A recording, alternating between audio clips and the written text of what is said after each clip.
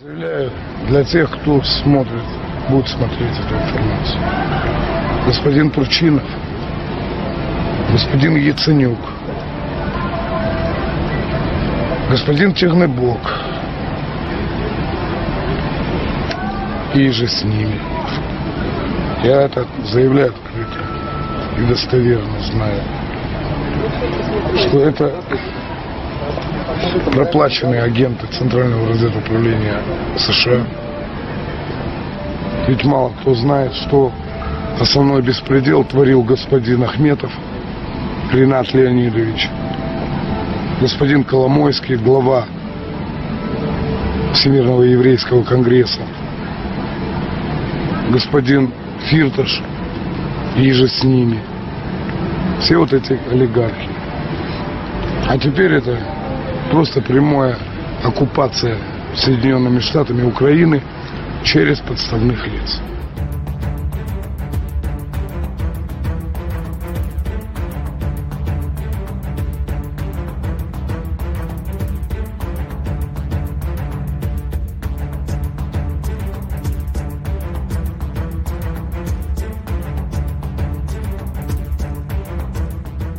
Welcome to the Daily Wrap-Up, a concise show dedicated to bringing you the most relevant independent news as we see it from the last 24 hours. Saturday, June 24th, 2023. Thank you for joining me today. I decided to do a very focused show today and highlight something that is going on in Russia, which I'm sure everybody is aware of, and really try to, cut to the quick of the entire situation, which is what we try to do on this show. And a lot of times it ends up where we just don't know, and that's okay as well. One of the biggest things we see today, and I think a lot of people are pointing this out, is with situations like this, it is overwhelmed with just everybody saying what they think is happening, people framing what they think as something they know for sure, people who have inside sources that nobody can confirm. Now, personally, I find this to be a combination of people have been kind of engineered into this, whether because of trolling or because they actually think that means something, and in combination with actual operations, which is always going on, but from all sides, multiple governments, independent entities, people out there who are trying to control your perception for their benefit. Always happening in this. So I felt like typically I'm not one to focus on a topic that is kind of the big thing going on, because I tend to feel like there's something else behind that, which maybe is, I can almost promise you there is something else going on behind all of this, because there always is. But is that why this is happening? So we'll go through the information today, because I do find this to be an important development. And I'll give you my thoughts on what I think is happening, the information that we have, as well as why I think this, regardless of which way this played out, still shows us some very important things. So let's go through the information today and let you guys make your decisions for yourselves. Quite frankly, I think that this is a combination of a few things going on, but I think it's not probably what you're thinking right now, what you might be guessing, trying to add up from previous situations with what we can prove right now. You're most likely correct. But let's go through and start with some of the earlier things I think that are important to point out, some funny stuff, as well as some other things that might be going on around this, behind, or rather tangential to this, that you guys might want to see. And then we'll get into the main point of today, which is just going to be the Wagner coup and what's going on in Russia. Really quickly, I just thought this was funny. To start off with a not so serious point, Sal the Agorist put out this tweet, this meme that I thought was funny, just going back to some other shows. And I was going to use this to pretty much just point at my recent work. You see this meme of this, whatever, I guess this is just supposed to be woke people today, people on the left, whatever, saying, no, only scientists can talk about vaccines in regard to RFK Jr., because that's the big thing right now, right? You can't listen to Joe Rogan or RFK Jr. You got to listen to the doctors. And then, of course, the image is just a picture of Bill Gates in a shrug, and we all get the point. Everybody gets the point. Hypocrisy. That it only matters when it's your non-scientist, your non-doctor, my non-peer-reviewed study versus your. It's just hypocrisy. The point is, this is everywhere. And guess what? It's not left or right. It's the two-party illusion on both sides that does this all the time. And that's why we're stuck all the time. I think people are starting to see through it. But on just the point of this stems from this conversation of this Mr. Cortez clown who is continuing to prove himself to be just that, running from an engagement of any kind of debate, and all of his Anyway, not even worth getting into again right now. The point is, if you want to get into the information about what this is really discussing, right, the idea that people are attacking the RFK Jr. conversation from Joe Rogan about the vaccinations, and he's in fact quite right about most of it. We discussed it here as well, kind of before it all kicked off, and then revisited the Hotez meltdown, which you can watch in that show yourself. There's also a train that derailed in Montana that was today, and the Yellowstone River, which I think is the second one now, which is apparently leaking dangerous things into the water, but they're telling you there's no reason to be concerned just yet, but you should probably conserve your water. You know, the point is with the East Palestine situation, that is what it is, which we all seem to know everywhere across the world, what happened there, what's going on, and how they're actively covering it up and hurting people in the meantime. And yet nobody's being held accountable for that, not local, not federal, not the company. You know, they're paying for stuff while actively trying to not pay for things all over the place while making lots of, you know, profitable deals going forward with what's going on in that location, you know, blah, blah, blah. The point is, how can we trust what they tell you going forward? It's difficult, isn't it? And some people frame that as some kind of catastrophic, I don't know, failure. We always should have been this way. We should have always been going, I don't buy it. Or rather, just specifically, I'm going to check it for myself. I don't know why I would blindly take what you tell me is happening at face value. Yeah, we're not all experts at everything. Guess what? Neither are they. The point, though, is that this is a big problem, and it's happening a lot all over the place. And we have every right to wonder whether there's something else going on here. But just at the crux of the point, how we can prove that they are taking action, both corporate and government, to remove liability, almost always at your expense. East Palestinians are absolutely, it is chaotic what is going on to them right now. Everything. I mean, I just saw a new article about how the entire city is seemingly fracturing, and everyone's confused. You know why they're confused? Because they're being gaslit and lied to on an aggressive and massive scale. And in real time, people are struggling. Kids are sick, vomiting, pustules on their face. This is not a joke. And yet, let's talk about Russia today. You know, that's why it's so difficult for these things to pop up. Anyway, before I take too much time on this. This is happening all over the place, and I think we've proven to this point our government is not willing to be honest with you, especially to benefit the companies over you. Absolutely shocking. So keep that in mind as we talk about the government and what could have happened in Russia today, as well as this interesting and scary development we all saw coming. This is, I believe, the Washington Post. Delhi considers new lockdown. This time for pollution, not COVID. Gee, who said? Well, this is 2021, of course. The point, though, is that this is something that we've seen coming, and there's a lot of these kind of rattling around, a lot of conversation about what the next thing might be, and some of the people are clamoring for just that. That has nothing to do with viruses, even though they're kind of jamming that together. So we'll get more into this as we go forward. One of the other big topics that's here today, which I'll play these couple of clips for you, and then we'll jump right into what's going on in Russia, is another huge story. Absolutely gigantic story that one side of the false paradigm seems to be pretending is not happening. On the other side, of course, in this case, it's hard to say they're overblowing it because I got to be honest, what's going on with this Hunter Biden story is pretty damn obviously intense. But typically, there's obfuscation on all sides. It's pretty much always how it goes. But it's kind of incredible to see this happening. Just watch the clips for yourself and watch the way they're even responding to this. Now, obfuscation is the name of the game here for anybody in this position at the White House press briefing. But the way they respond to this, I got to say, it's even in this point with what they're supposed to do, it seems almost laughable. Like we know that they know that there's a problem and they just pretend they're not going to answer the questions. This is about Hunter Biden. And apparently, I'll just read what he wrote here. The White House National Security Council walks out after being asked repeatedly about Biden's WhatsApp messages with China implicating President Biden. And then KJP said they do the same thing. Now, there's a real story here, guys. We'll just do these really quick, actually. Sean Davis points out that every single Democrat in the House Ways and Means Committee voted this morning, and this was on the 22nd, to hide the IRS whistleblower testimony and keep it secret. He says, we know why. It is devastating proof that the Biden family is a criminal organization. That's his framing.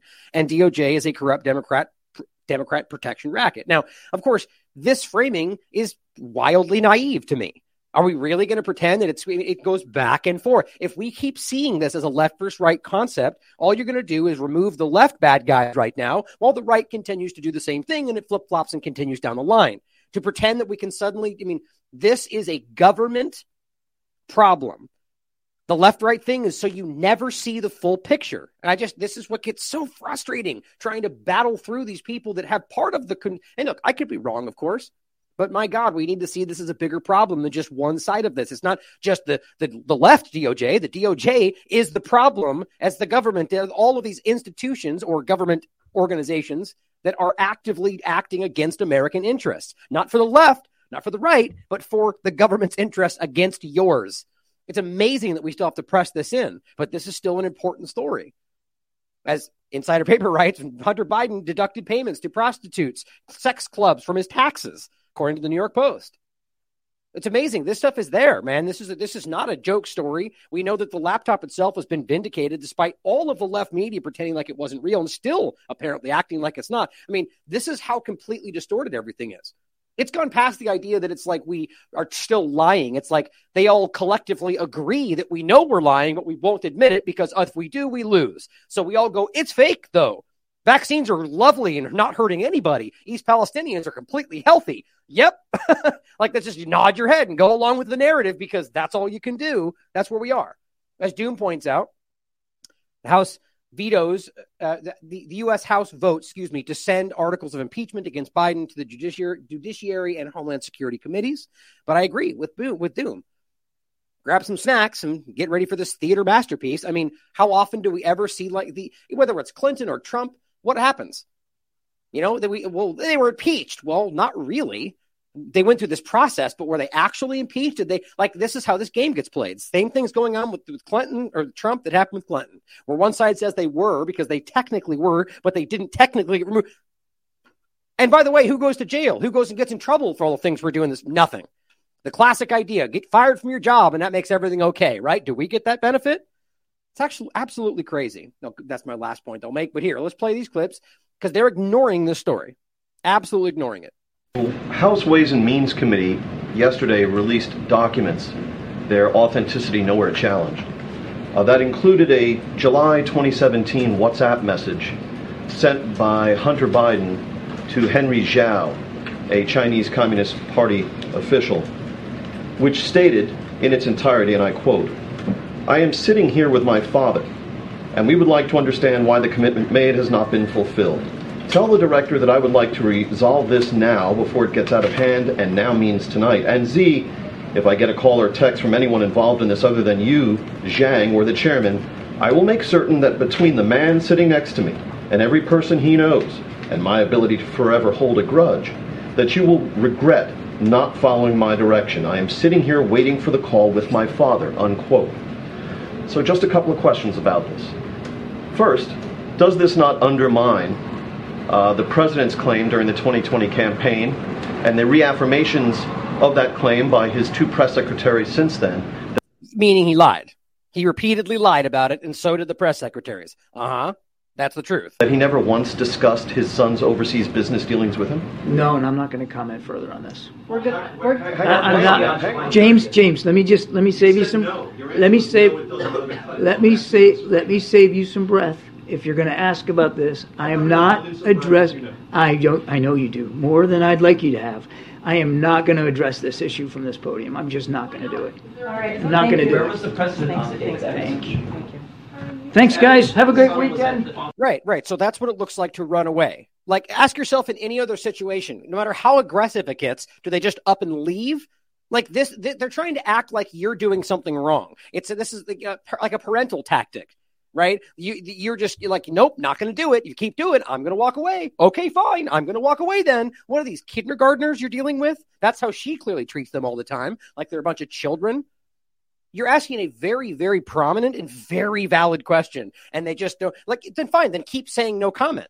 The fact that he storms off and is clearly frustrated by it says everything to me, right? This is what they do for a living. They all the time, they get absolutely bombarded with pressure. KJP gets so frustrated by it, but this is how they act with this basic question. That really does say a lot to me. Same thing from her. Watch this. The way she responds right here is very telling. And she's She's so bad at this. I always have to say that. And the way she stumbles around it, she reveals that they're hiding something to me. I couldn't answer James's question, though. Are you good at answering the question? I mean, not a reasonable question to ask, but the president. And it's also what's one point people keep making. Of course, this all could be completely staged for all we know. Always something to ask. But how interesting it is that the press corps, like you can see it in her face almost. It's like some of these people she sees as her allies, right? The people that don't ask the right wing crazy whatever. And I don't think she's okay with this. Like, you just see it in their face. My personal opinion, but you have people in there that are suddenly pushing back in ways that you're not supposed to do. Wink, wink. Like we all know we're not supposed to do. They all gang up on it right here, which either is completely organized or they just know they can't just let this go. Or maybe they're trying to get a benefit to their own personal career. All these things play a factor. The United States was involved, as this message seems to suggest, in some sort of a coercive conversation for business dealings by his son. Is that something, if he wasn't, then maybe you should tell us? So here's the thing, and I appreciate the question. I believe my colleague at the White House Counsel has answered this question already, has dealt with this, has made it very clear. I just don't have anything to share outside of what my colleagues have shared, and so I would refer you to him and the DOJ. Just not going to comment from here. Text message. What I can tell you is I know that my colleague has dealt with this. He addressed this at the White House Counsel. I just don't have anything else to share. In the shakedown I just answered the question. I just answered the question. No, you didn't. Yes or no? Was the president involved in the shakedown attempt? Stephen, I just answered the question. I guess I can't stand the way that they keep doing this, and it is sort of new. Kamala Harris really kind of championed this. The way she regards you as if you are a child. Stephen, I already told you. Like, how that is so wildly patronizing. Like, just let them ask the question and be like, no comment. Okay, no comment. Let them talk for 40, no comment, right? I mean, that's how this used to go. But the way that they're acting like this is some kind of, like, I don't even know what the right word for it is. Give me your thoughts in the chat. Right? The way that her demeanor, now it's obviously it's demeaning, right? You're treating them like they're children, but I don't know. It's very fascinating to me to see how this is flipped. It's not up to you how I answer the question. I just answered the question by telling you my colleagues at the White House Counsel has dealt with this, and I would refer you to her colleagues has dealt with this. That's a minor one, but still fun to make fun of how she can't even speak in a position where all you do is speak. But what's funny, though, is that that's not an answer, though. It's not an answer to say, I'm not going to answer your question. No, go ahead. Karine, can you just remind us what your colleague said from the White House Counsel so we have it? I would refer you to them, and they will share their statement with all of you. So the answer is no. You won't tell us because you either don't know, or that's the point, is you're trying to aggressively avoid what is in that response or the non-response. About your statements from that podium, you've stated that the president stands by his comment from the 2020 campaign that he never once discussed his son's overseas business dealings with his son.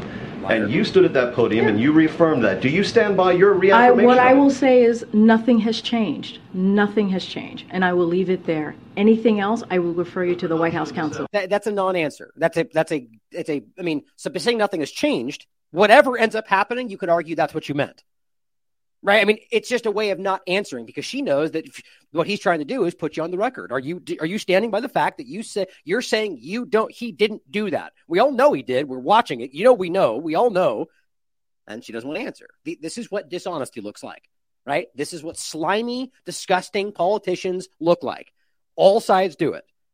Why don't we recognize that? This is not a change. I just answered the question. You just asked me, does my statement change? Hostile. I just told you nothing has changed. That's answering the question. Go ahead. Go ahead. The president was there 2 days Go ahead, prior. Stephen. I'm calling on your colleague right now. Go ahead.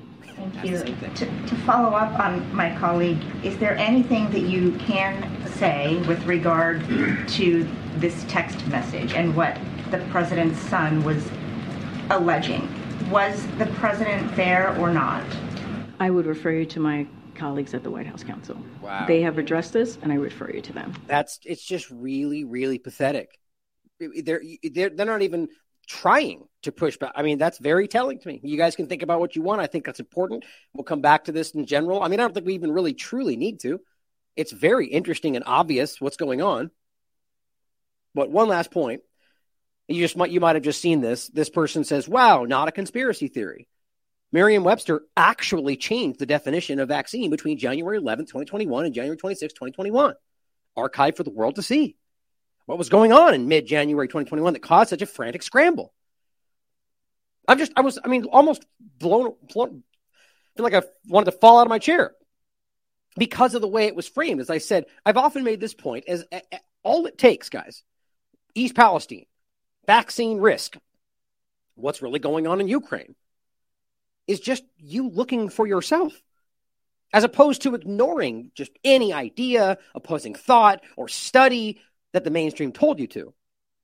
Think of how actually wild it is for this person, who, by the way, I'm in no way diminishing, but think about how wild it is for him to be shocked in 2023 to discover that, oh my God, it actually did happen.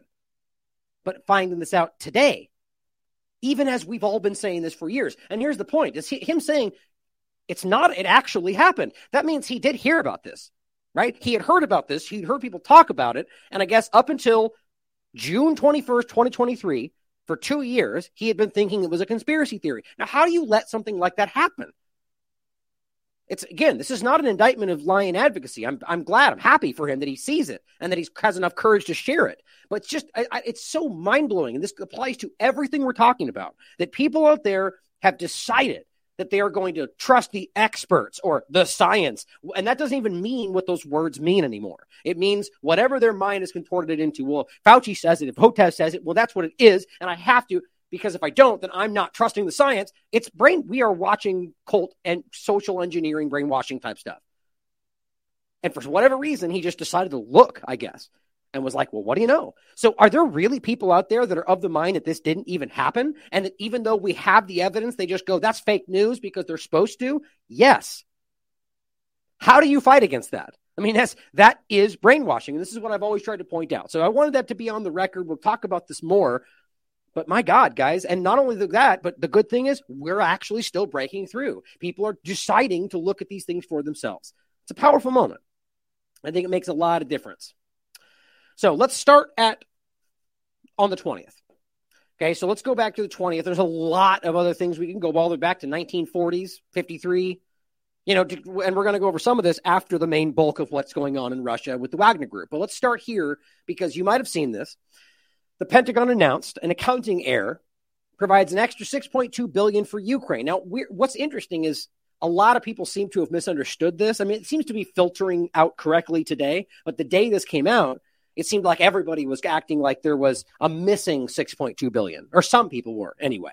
So to clarify, so we understand, this was essentially an accounting error, they said, where they overcompensated what they sent. So they thought they sent $12 billion, but it turns out they only actually sent $6 billion. So they had an extra $6.2 billion what they could send to Ukraine, which is it's just so stupid to me. Okay, we're all just like, okay, I guess we'll just believe you. I mean, do we even need that narrative? Can they just send $6 billion when they want to? Nobody. At what point do we ever feel like we have any say over this? Interesting, right? So I think there's more to this, but realize that 2-3 days before this started, they had just found $6 billion and sent more money to Ukraine. So think about how that might play a factor with what's going on today. Here's what she said. Following up from some announcements earlier this year, during the department's regular oversight of our execution of Presidential Drawdown Authority for Ukraine, we discovered inconsistencies in equipment valuation for Ukraine. In a significant number of cases, services used replacement costs rather than net book value. So they used the replacement cost amount, which would be less than what it would, like blue book value for a car kind of concept, right? That's not a mistake, guys. That's the kind of accounting you see with fraudulent companies and governments. You are either at this point trying to undervalue so you don't have to admit to how much you're actually sending. And maybe this was just used secondarily to be like, well, guess what? We undervalued, so now we can send more. I mean, nothing about this seems honest. And we all remember this from 9/11 and all these different examples of the time where we just don't know. And we fail audits every time forever. But you have to give us exactly what we think you owe us no matter what. And we're going to make you guess at the number before we even tell you. And if you get it wrong, we're going to charge you more. That's called taxes every year. It's a scam. Thereby overestimating the value of the equipment drawn down from U.S. stocks and provided to Ukraine. Once we discovered this misvaluation, the comptroller reissued guidance on March 31st, clarifying how to value equipment in line with the financial management regulation and DoD policy to ensure we use the most accurate of accounting methods. Now, ask yourself this: if let's just, for sake of conversation, say this is a complete lie. Think about how easy that is to just be like, oh, wait a minute. So we've sent $6 billion this whole time, but turns out our mistake, it only was worth $3 billion. Suddenly, you just changed by 50% whatever you were doing. Now, I don't even know what that equals for their agenda, but just think about how interesting that is. And how do we know? How can we prove that? This is just words coming from the Pentagon, who's been lying to us our entire lives. It's just an interesting thing, right? It seems like the whole, $10,000 toilet seat kind of game that we've talked about in the past, where they just lie about things, and it's more of a black market of things happening behind all those numbers. We have confirmed that for FY23, the final calculation is $3.6 billion. Okay, you get the point. So another $3 billion plus is now going to go, over a $6.2 billion more is going to be available to go to Ukraine. Okay. Here's just the ABC News. Pentagon accounting error provides an extra $6.2 billion in aid. Perfect timing.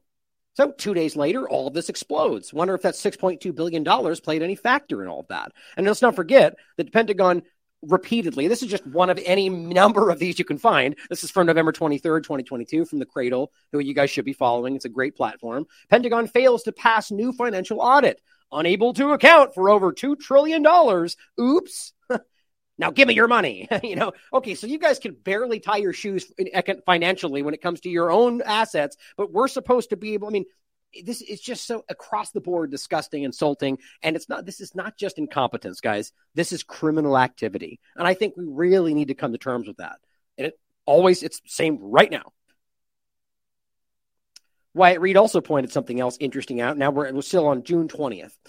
This is Robin Brooks on the 20th saying plenty of Russian money beyond official FX reserves the West can seize.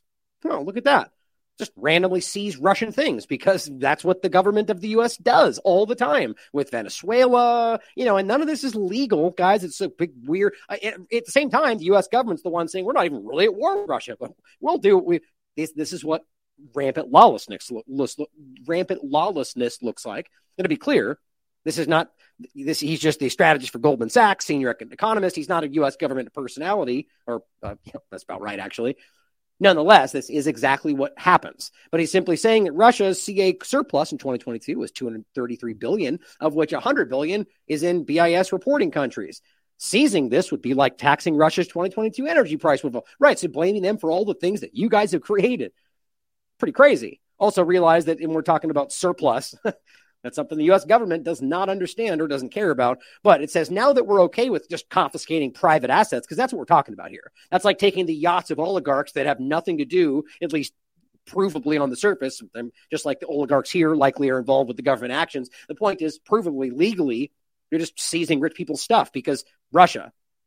That's what oligarchs do, right? So as they pretend not to be that's what they do. But it says if they can be linked to an invasion, whatever that means. When do Iraqis get the billions of oil stolen by Bush and Cheney and Halliburton? Oh, oops. Let's talk about that. When do the Syrians get the billions of oil being stolen in illegal occupation right this moment? Or the wheat they burn? I guess it only applies to a certain agenda. Okay, so we see $6.2 billion available. We see this discussion about seizing assets should something happen based on invasion. Okay, so you can see these pieces potentially coming together that might be incentivizing certain people. And also, I just want to include this. This is just one of many, but let's not forget that this is where your government stands. Whether it's the German foreign minister, the United States, or any number of people we've heard actually say this. And this is just paraphrasing, but I'll let it play. This is what she says. This is not her exact quote. This is what Richard wrote. But I will put Ukraine first no matter what my German voters think or how hard their life gets. That is what she's saying. You can listen for yourself. That the voters, whatever the voters think, she's going to do what's right for Ukraine. But democracy, though, right? If I give the promise to people in Ukraine, we stand with you as long as you need us.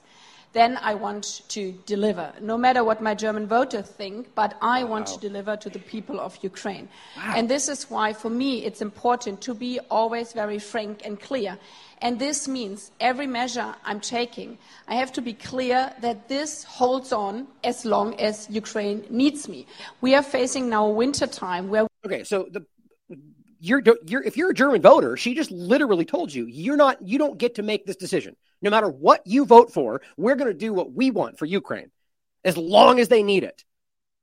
It's amazing the kind of things that these democracy fantasies for people around the world, what it takes to not break this illusion.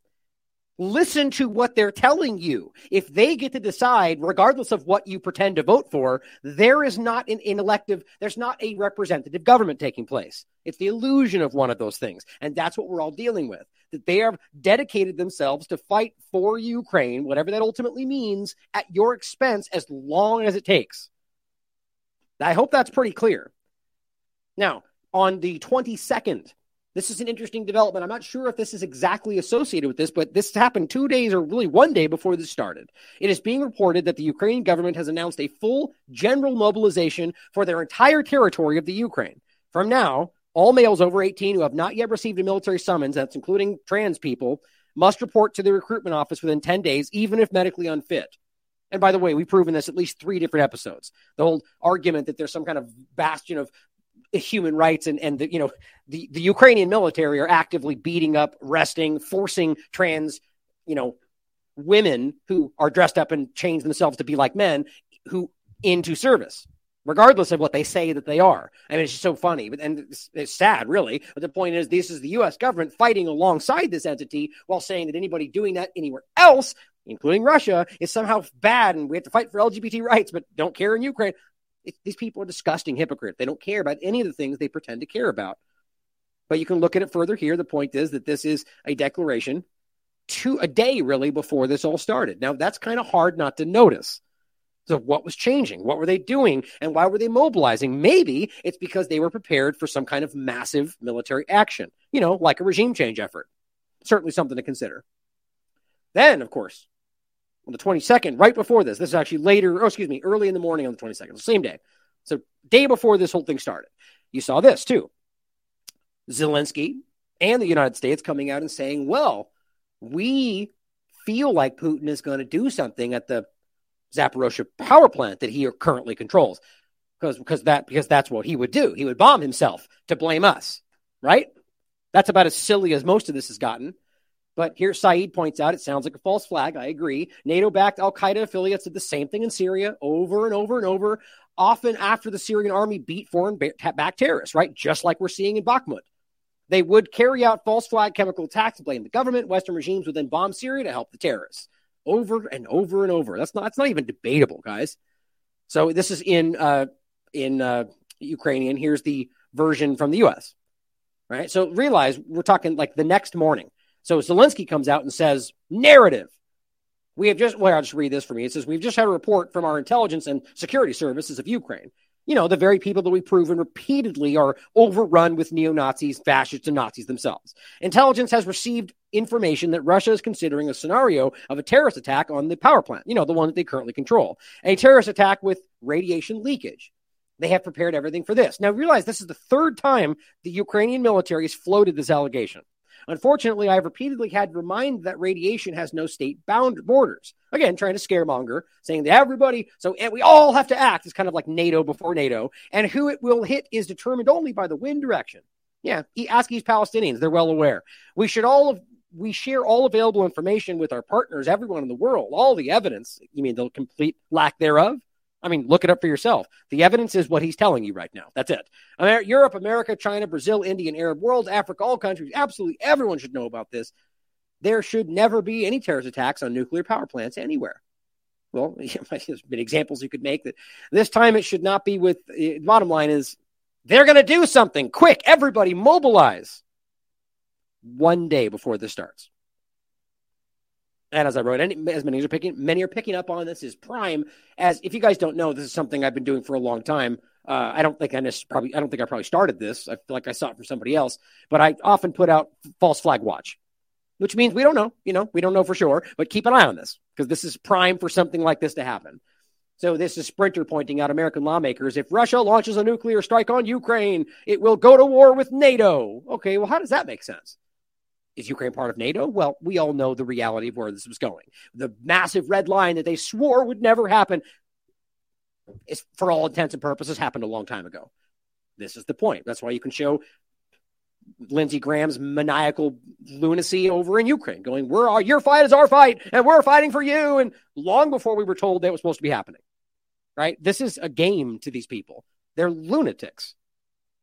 A resolution today, since the Senate resolution that says that if Russia or Belarus, or a proxy of Russia, explodes a nuclear device inside of Ukraine to stop the counteroffensive.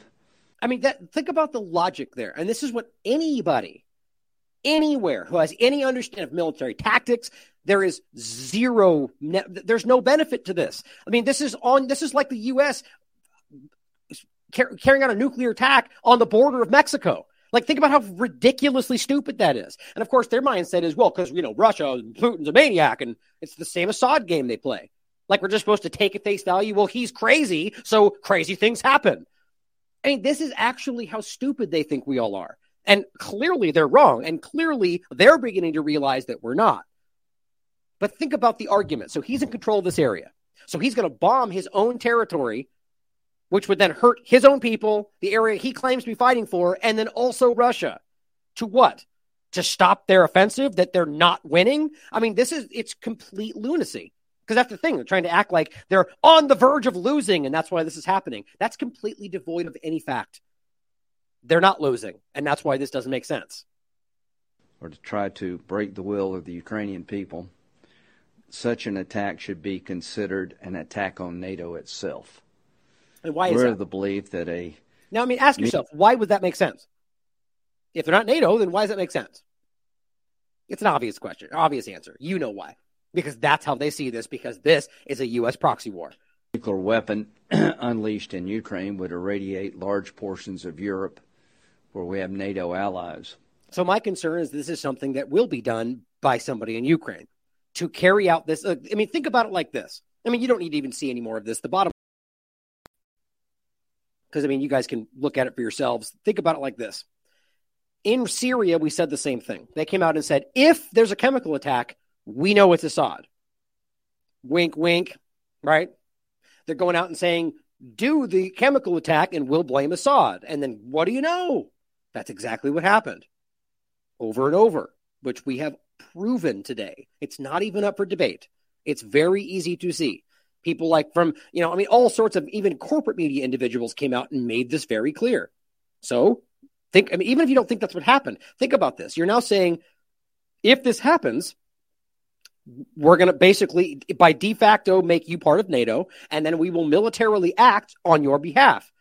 So why wouldn't you be Zelensky and be like, we're losing, execute a small nuclear attack, do something in Donbass, blame it on Russia, and we won't even ask why it would make sense that Russia would do something in an area that they are fighting for. Nobody's going to care because the narrative will spin forward, and they're going to say Putin's a maniac and he hates people everywhere. They don't need it to make sense because it's lunacy. But think about how alarming that is. They just put us on the doorstep of some very serious acts because these people don't care. And I'll make that clear in a second. But let's get into, as you can see coming forward with this, that they're priming the conversation, right? Right before we see this massive action. Ask yourself the likelihood of something like that. Okay, so on the 23rd, yesterday, where this began, just saying on Friday, Prigozhin, who is the prime individual here, this is one of the head of the Wagner group, or Wagner, whichever one you want to say, it says claimed that senior Russian commanders were traitors and demanded the prosecution of Defense Minister Sergei Shoigu. I forgot to look that up, actually. We'll say Shoigu. And General Valery Gerasimov, the chair of the General Staff. So this is something that you can see. There's been videos that put out, a little clip that came out from him specifically. We'll get into what Putin said in regard to that. So this started off where this seems very early on to be clear that this is I don't know what you would call this other than some kind of a revolt or a coup, coming out and saying, well, they're traitors and you need to prosecute the defense minister. That's a big thing to do. Now, I find it hard to believe you wouldn't take an action like that without some sort of backing. These are just my opinions. But an hour, it looks like a minute later, it says he claimed that the Russian military had attacked his positions. And Prigozhin announced that forces loyal to him were moving toward the city of Rostov-on-Don. Now, it says the defense ministry early on denied the claim. It's interesting the way that would happen. Then going into the 24th, we have the videos coming out, the provocation. We have his speech that came out, and then we'll get into what basically happened from the beginning of today forward. Now, what ultimately is being shown here is that there were movements of troops, narratives being discussed. Wagner put out a video, Putin put out a video, but the actual people on the ground, the tanks in the street, and a lot of these things circulating apparently have yet to be verified or vindicated. People have not confirmed that is actually what happened there, which I find very interesting. But here is what the antiwar.com was writing about this in regard to what went down. An armed insurrection attempt. Now, right after this, I'll get into some of my opinions about how I think this is, the options I think are at play here. This is from this morning. The head of Russia's Wagner private military firm, Prigozhin, has claimed to have captured a military facility in the Russian city of Rostov after the mercenary chief accused government forces of attacking his fighters in Ukraine. Let me see if I'll just really quickly... so there's some videos here that are purportedly of the front of the building that we're talking about, with tanks on the street and people out in the front. But you can see even the community notes is saying, well, a lot of people are pointing to this, but nobody's proved this is actually what happened. Now it says the Kremlin has denied the allegations, instead labeling the move as an armed insurrection. Right. So it's interesting terminology after what we've been talking about. Right. So basically arguing that this is not just a coup, but that there is actually an outside force trying to take power. In a video shared on Prigozhin's personal Telegram channel early on Saturday morning, he declared that his troops had taken Russia's southern military district, Rostov, insisting there were no problems and that the base was operating normally. Okay, I don't see how you could argue, unless this is completely, that all of this the possibility this is some sort of internal Russian thing. Again, I'll get to my thoughts in 1 second. I don't see how you would take this action without being very aware that this would be seen as revolt, insurrection, right? You don't occupy a military base without authority and act like that's not going to have repercussions. So that either means that he knew he had backing or thought he would have more support from inside, or it was all completely not real. Quote, it says, all that's being done is we are taking control to ensure assault aviation does not conduct strikes on us and instead on Ukrainians. So there's thought going around that if this is a coup, that as you guys might have seen, it's already come to a head. It hasn't. They've already stopped. The point is that Prigozhin might have been misled. There might have been lies, which is one of the things people are considering, that he is being fed information about what Putin and Russia were going to do to them and maybe took the bait. We'll get into more of this in a second. He's saying that we took this base so they couldn't bomb us, basically. Military objects in Rostov are under control, including the airfield. Planes that leave for battle in Ukraine are leaving normally. Yeah, that is just nominally. On Friday, Prigozhin claimed a Russian missile attack on a Wagner camp had left many victims. This was yesterday. In another post, the Wagner head stated, quote, there are 25,000 of us, and we are going to figure out why chaos is happening in the country. Suggesting he would advance on Rostov, a major city in Russia's southwest, he argued his actions did not amount to a military coup, instead describing the move as a march for justice. So if he is being fed misinformation, thought things were happening that weren't, then maybe that's how we framed it. For those that might not know, in case it's, I guess I should have said in the beginning, but I feel like most people are aware, the Wagner Group is basically a mercenary group like a Blackwater that is being used by the Russian government. So it's very likely that this kind of a group can be infiltrated, manipulated, or completely false to begin with. That's like Blackwater Academy, rather, is what we would talk about it today. These are mercenaries. That's what they are. He said Prigozhin had led an increasingly public war of words with the Russian government and military, repeatedly accusing officials of declining to supply the ammunition and gear needed to capture the Ukrainian city of Bakhmut, which they completely won. And this last most important success they had. The town finally fell in May after months of brutal fighting. Russian authorities have rejected his charges outright, with the defense ministry stating, quote, and this seems to be the biggest focal point, that they, quote, do not correspond with reality, while deeming his claims an informational provocation. Interesting choice of words. Sounds like a information war. On Saturday, Kremlin spokesman Dmitry Peskov and Russia's prosecutor general Igor Krasnov had launched criminal proceedings against Prigozhin for an attempt to organize an armed insurrection. So think about it like this: as if we know that they've already launched investigations to charge him with this, how it ended up is very relevant. And we'll get into that in a second about if he's not being charged and nothing ultimately happens. We have to think about what that means. In a televised address, President Vladimir Putin later accused Prigozhin of betrayal of his country and people, vowing to react harshly to the uprising. The defense ministry also pleaded with Wagner troops to abandon Prigozhin's criminal gamble, claiming that some mercs had, quote, already understood their mistake and asked to return to their deployment areas. It added that fighters were tricked into taking part in the rebellion, but went on to guarantee everyone's safety. That's very interesting. So you see, there's different ways to look at this. It could be that he was fooled, or he was part of a coup, but the other people beneath him were fooled. It's just very fascinating to see how this is, Game of Thrones kind of stuff. In the Capitol, the National Anti-Terrorist Committee announced a counter-terrorist operation regime to prevent potential attacks. Now, this happened early. This was either late last night, I think, or early this morning, while some major roads and highways were closed to traffic. As part of the counter-terrorist operation around Varenza, the region's governor said the military was carrying out the necessary operational and combat measures, but didn't elaborate.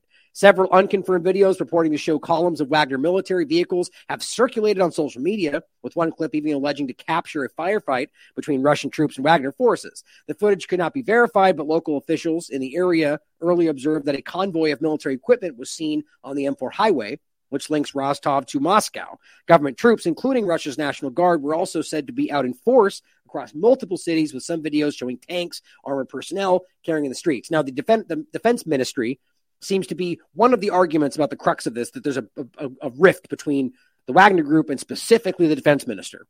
But again, all of this is just kind of up in the air. So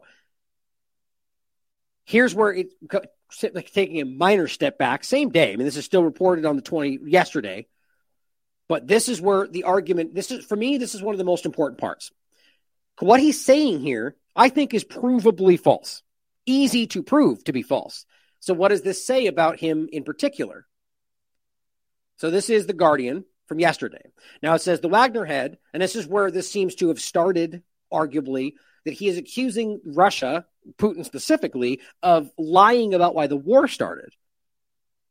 Prigozhin has accused Moscow's leadership of lying to the public about the justifications for invading Ukraine, in the latest sign of conflict between Vladimir Putin's government and one of his most important allies.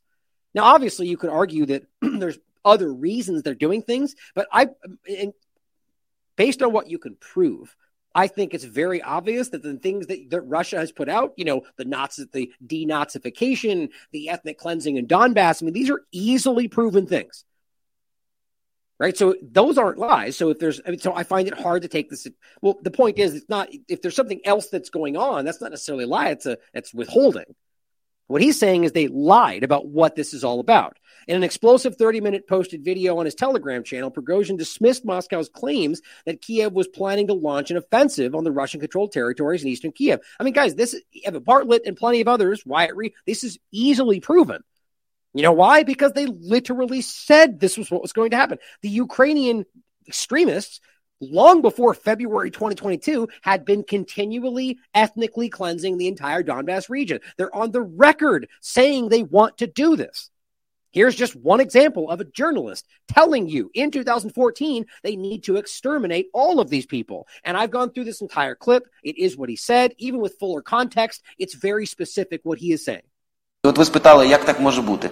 Так може бути тому, що Донбас взагалі регіон, який це не просто депресивний регіон, розумієте? Там настільки великий комплекс таких грона проблем, і головніше, наприклад, тому, що там просто дика кількість абсолютно непотрібних людей. В економіці, повірте, я абсолютно свідомо про це говорю. От якщо брати навіть чисто Донецьку область, там приблизно 4 мільйони населення. Що не менше 1,5 мільйона, там просто зайвих людей.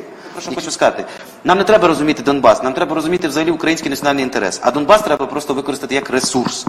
Який треба, відповідно, з приводу розуміння Донбасу. Мені здається, що, в мене немає зрозуміння жодного рецепту, що тут можна зробити швидко, але найголовніше, що треба зробити в даний момент, як це там є певна категорія людей, які треба просто вбити. No matter how cruel it may sound, they must be exterminated. That's literally what he said, direct translation.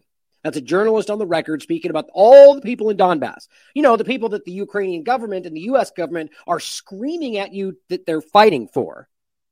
That's how ridiculous this is. Okay, so he's saying that Putin was lying about the things that they have been doing and told you they were going to be doing, and still, right now, are continuing to do, which is bomb in the middle of Donbass. That Eva Bartlett has been there, so has Wyatt Reed, so has Patrick Lancaster. They have been the focus of directed bombing at their hotels in Donbass in the middle of civilian areas. So just so it's clear, I don't even think this is discussable. He's lying about this, or he doesn't know he's wrong. That's how I would frame this. That's interesting to me. It says there was nothing extraordinary happening on the eve of February 24th. Not true. Quote, the Ministry of Defense is trying to deceive the public and the president and spin the story that there is insane levels of aggression from the Ukrainian side and that they were going to attack us together with the whole NATO bloc. Now, here's what's interesting. He's not talking about Putin. He even gives him a pass right there. He says it's the Ministry of Defense, Shogu, if how you pronounce it, basically lying to everybody about what was going to happen. So there is seemingly some truth to the argument that that was his focal point, right? But here's the point, though, again, with the NATO, what they just said about the plant, right? About this whole conversation about them, well, if you attack them, you'll attack NATO. Okay. So they just proved it to you that the argument that he's saying that's not true, that they were going to attack with all of NATO, they just proved he was correct. And it's not like this was their actions that made it into being correct. This was already on the table, as we've proven before this ever started. I mean, look, it's not hard to prove that they wanted this to happen, that there was articles written and plans laid out about driving Russia to take action on this very day. So this, to me, screams this guy is lying, which would either mean that he is, well, I should say either he's wrong or he's lying. So to me, that screams that this is a narrative being set out before this started to make it seem like he is on the side of, against Russia, essentially. Shortly after Russia attacked Ukraine, Putin claimed Moscow's invasion had thwarted Ukraine's own plans for a massive attack on Donbass, and Crimea, which literally continued to happen. Prigozhin said that Russia's leadership could have avoided the war by negotiating with Zelensky, which, again, 3 examples, if I remember correctly, they tried to negotiate and Zelensky said he wouldn't negotiate with people like them. And then, of course, that got framed as Putin killing people. It is childishly ridiculous how they frame this. In no way does that mean Putin good guy or Russia good guy. It simply means fact versus lie. All of them are out to control your life. So if we know that he is lying about this or incorrect about it, what does that mean for the bigger picture? To me, that's hugely important because it frames him as setting up the narrative that's wildly pro-West. The way you're framing this, that it was an unjustified invasion, okay, that screams regime change, outside influence, CIA type of operation. Well, here is what Scott Ritter with Judge Napolitano is arguing, exactly that. He's saying that that group has been compromised and is now working for foreign intelligence. Well, if Scott Ritter is saying this guy knows what he's talking about. So does Judge Napolitano. It's not something we should be dismissing. Here's what he had to say. A concerted effort between Wagner, the Ukrainian intelligence service, and their Western sponsors, in particular the British, to achieve what they've always been looking for, which is what they call a Moscow Maidan moment. We've discussed this. The only way that Ukraine could possibly win this war is if Russia implodes. And having been defeated on the battlefield, we see that, kudos to them. They recruited Prigozhin. There's no doubt in my mind that Yevgeny Prigozhin is working on behalf of foreign intelligence services, carrying out their tasks, and that task is to collapse the government of Vladimir Putin. I personally believe that he won't succeed, but that's what's happening this morning. Are among those foreign intelligence services the CIA? Of course, the CIA is there, but I think the lead agency here is the British intelligence. I'll include this for you as a recent article by Matt Ehret that's very interesting. It's kind of exact one of the points he's poking at there. The British imperial hand behind Russiagate and the global governance exposed again, which shows you that it's not as simple as we tend to make it. There's a lot of moving parts and that there is a globalist entity that goes back long before the creation of the United States. But the point is, we're all being manipulated. That's what I would agree with. So the Ukrainian intelligence service, they had a series of covert cells that were being positioned in Moscow, were uncovered by the FSB, Russian security, and rounded up. It appears that these cells were supposed to be in place in Moscow so that as Prigozhin began to move towards Moscow, they would carry out a series of attacks, explosions, terrorist events that would terrorize the Russian people, reinforce the notion that Putin was an ineffective leader, and therefore people of Moscow would welcome Wagner with open arms. Well, that's interesting because is that something that they were aware of? Did they execute this agenda if this is the case, unaware that those things had been stopped? Expecting to see cascading events that didn't happen. I mean, we tend to see this quite a lot lately. And if this is the case, it speaks largely to the failing power and influence of the U.S. empire, right? Feeling like they used to be able to execute these things without thinking twice. And we continue to see failed operations and clumsy efforts over and over. People are seeing through it if that's how this went down.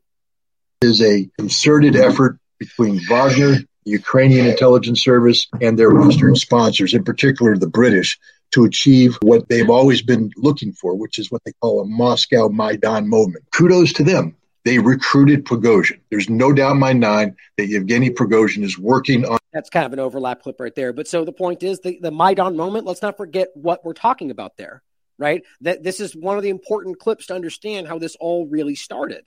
And that's one of the reasons why we open with that clip of the Ukrainian general telling you the CIA, the oligarchs, the World Jewish Congress, and Kolomoisky, and all these people that have actively worked together to achieve what we're staring at today. But here is, again, from Storm Clouds Gathering, 2014 regime change, showing you that, yes, it was done. That we know that they were involved, the U.S. government and everybody else, and they handpicked who went in. And that is the extremist that we're going to go over at the latter half of the show, showing you that this has been handpicked, and it goes back a long way, and we're watching that play out with these very same people today. What's interesting is I think the Wagner group, who has been weirdly framed, not weirdly, but it been framed as, the Nazis on the Russian side, are suddenly the ones fighting the Russians. Isn't that interesting? Or to some degree, or the fact that they were momentarily like the side they were kind of fighting for on the side of the people that were 30 seconds ago saying they were all destroyed in Bakhmut. It's hilarious in a way how the people that want to go along with the current narrative are willing to shift literally everything they think to just go along with whatever you're supposed to think in the moment. On February 20th of 2013, the world was shocked by video footage of snipers firing on protesters in Kiev, Ukraine. 21 people were murdered, and it was widely assumed that President Viktor Yanukovych and his supporters were behind the attacks. However, a phone conversation between EU Foreign Policy Chief Cathy Ashton and Estonia's Foreign Minister Urmas Paet, which was leaked to the public on March 5th, reveals that the snipers were actually from the new coalition government, and that Western diplomats knew this and covered it up. Yeah, so that he has some sort of, trust among all these Maidan people and civil society. And second, what was quite disturbing, the same Olga told that, all the evidence shows that people who were killed by snipers from both sides, among policemen and people from the streets, that they were the same snipers killing people from both sides. Well, that's. So that, and then she also showed me some photos. She said that has medical doctor. She can, say that it is the same handwriting, the same type of bullets. And it's really disturbing that now the new coalition, that they don't want to investigate what exactly happened. So that there is now stronger and stronger understanding that behind snipers, it was not Yanukovych, but it was somebody from the new coalition. For some reason, the U.S. media didn't think that little detail was worth covering. But wait, I thought... Just so sad. Storm Cloud's Gathering still does a great job, by the way. It's every now and again with a video, but he was so far ahead of a lot of this stuff. Oh, and one more clip, actually, from here's the Judge Napoleano channel if you want to check out more of it. Fighters on Wagner's side. According to Prigozhin, he has 25,000, but I'll tell you what, I think that's exaggerated. The number of troops that he's probably moved into Russia, numbers in the 4,000 to 5,000 number. And here's the other interesting thing. In the lead up to this, you had the Ukrainians. If you remember, the Ukrainians used some Russian nationalist units backed by Ukrainian intelligence to attack into the Belgorod area, to cross the border, attack villages, and create the perception of a weak Russia. Who is the number one person coming in and saying, this proves Putin's weak, this proves Shoigu's ineffective, this proves Gerasimov is incompetent? Prigozhin. And what did he say he was going to do? I will move Wagner on my own volition, he said, to Belgorod to save Russia. Many of the Wagner fighters who have gone into Belgorod were told that they're going there not to attack Putin, not to attack Shoigu, but to protect Russia from the Ukrainians. And they've arrived here and they're going, what the hell is going on here? Why are we doing this? And the Ministry of Defense is telling them, lay down your weapons. I'm telling you right now, by the time this day is done, the majority of the Wagner fighters will probably have laid down their weapons voluntarily because they're Russian patriots, they're Russian heroes. They don't want to be involved in an armed insurrection against a Russian president named Vladimir. And guess what? He's right. How interesting is that?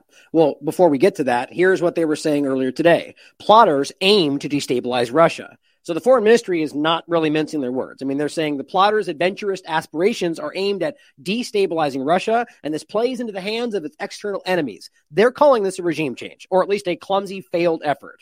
We warn the Western countries against the slightest attempts to use the internal situation in Russia for achieving their Russia-phobic aims. Such attempts are futile and evoke no support either in Russia or among soberly minded political forces abroad. Now, this, you could argue this is about the effort or just simply going, don't, as we already know they will and have already done. If this is just a random organic event, even though that's the case, you still have efforts of people in the U.S. trying to use this as any way they can. For exactly that point, just like in reverse. I guarantee the Russia exploits anything they can to create the momentum and the way they want it to go as well.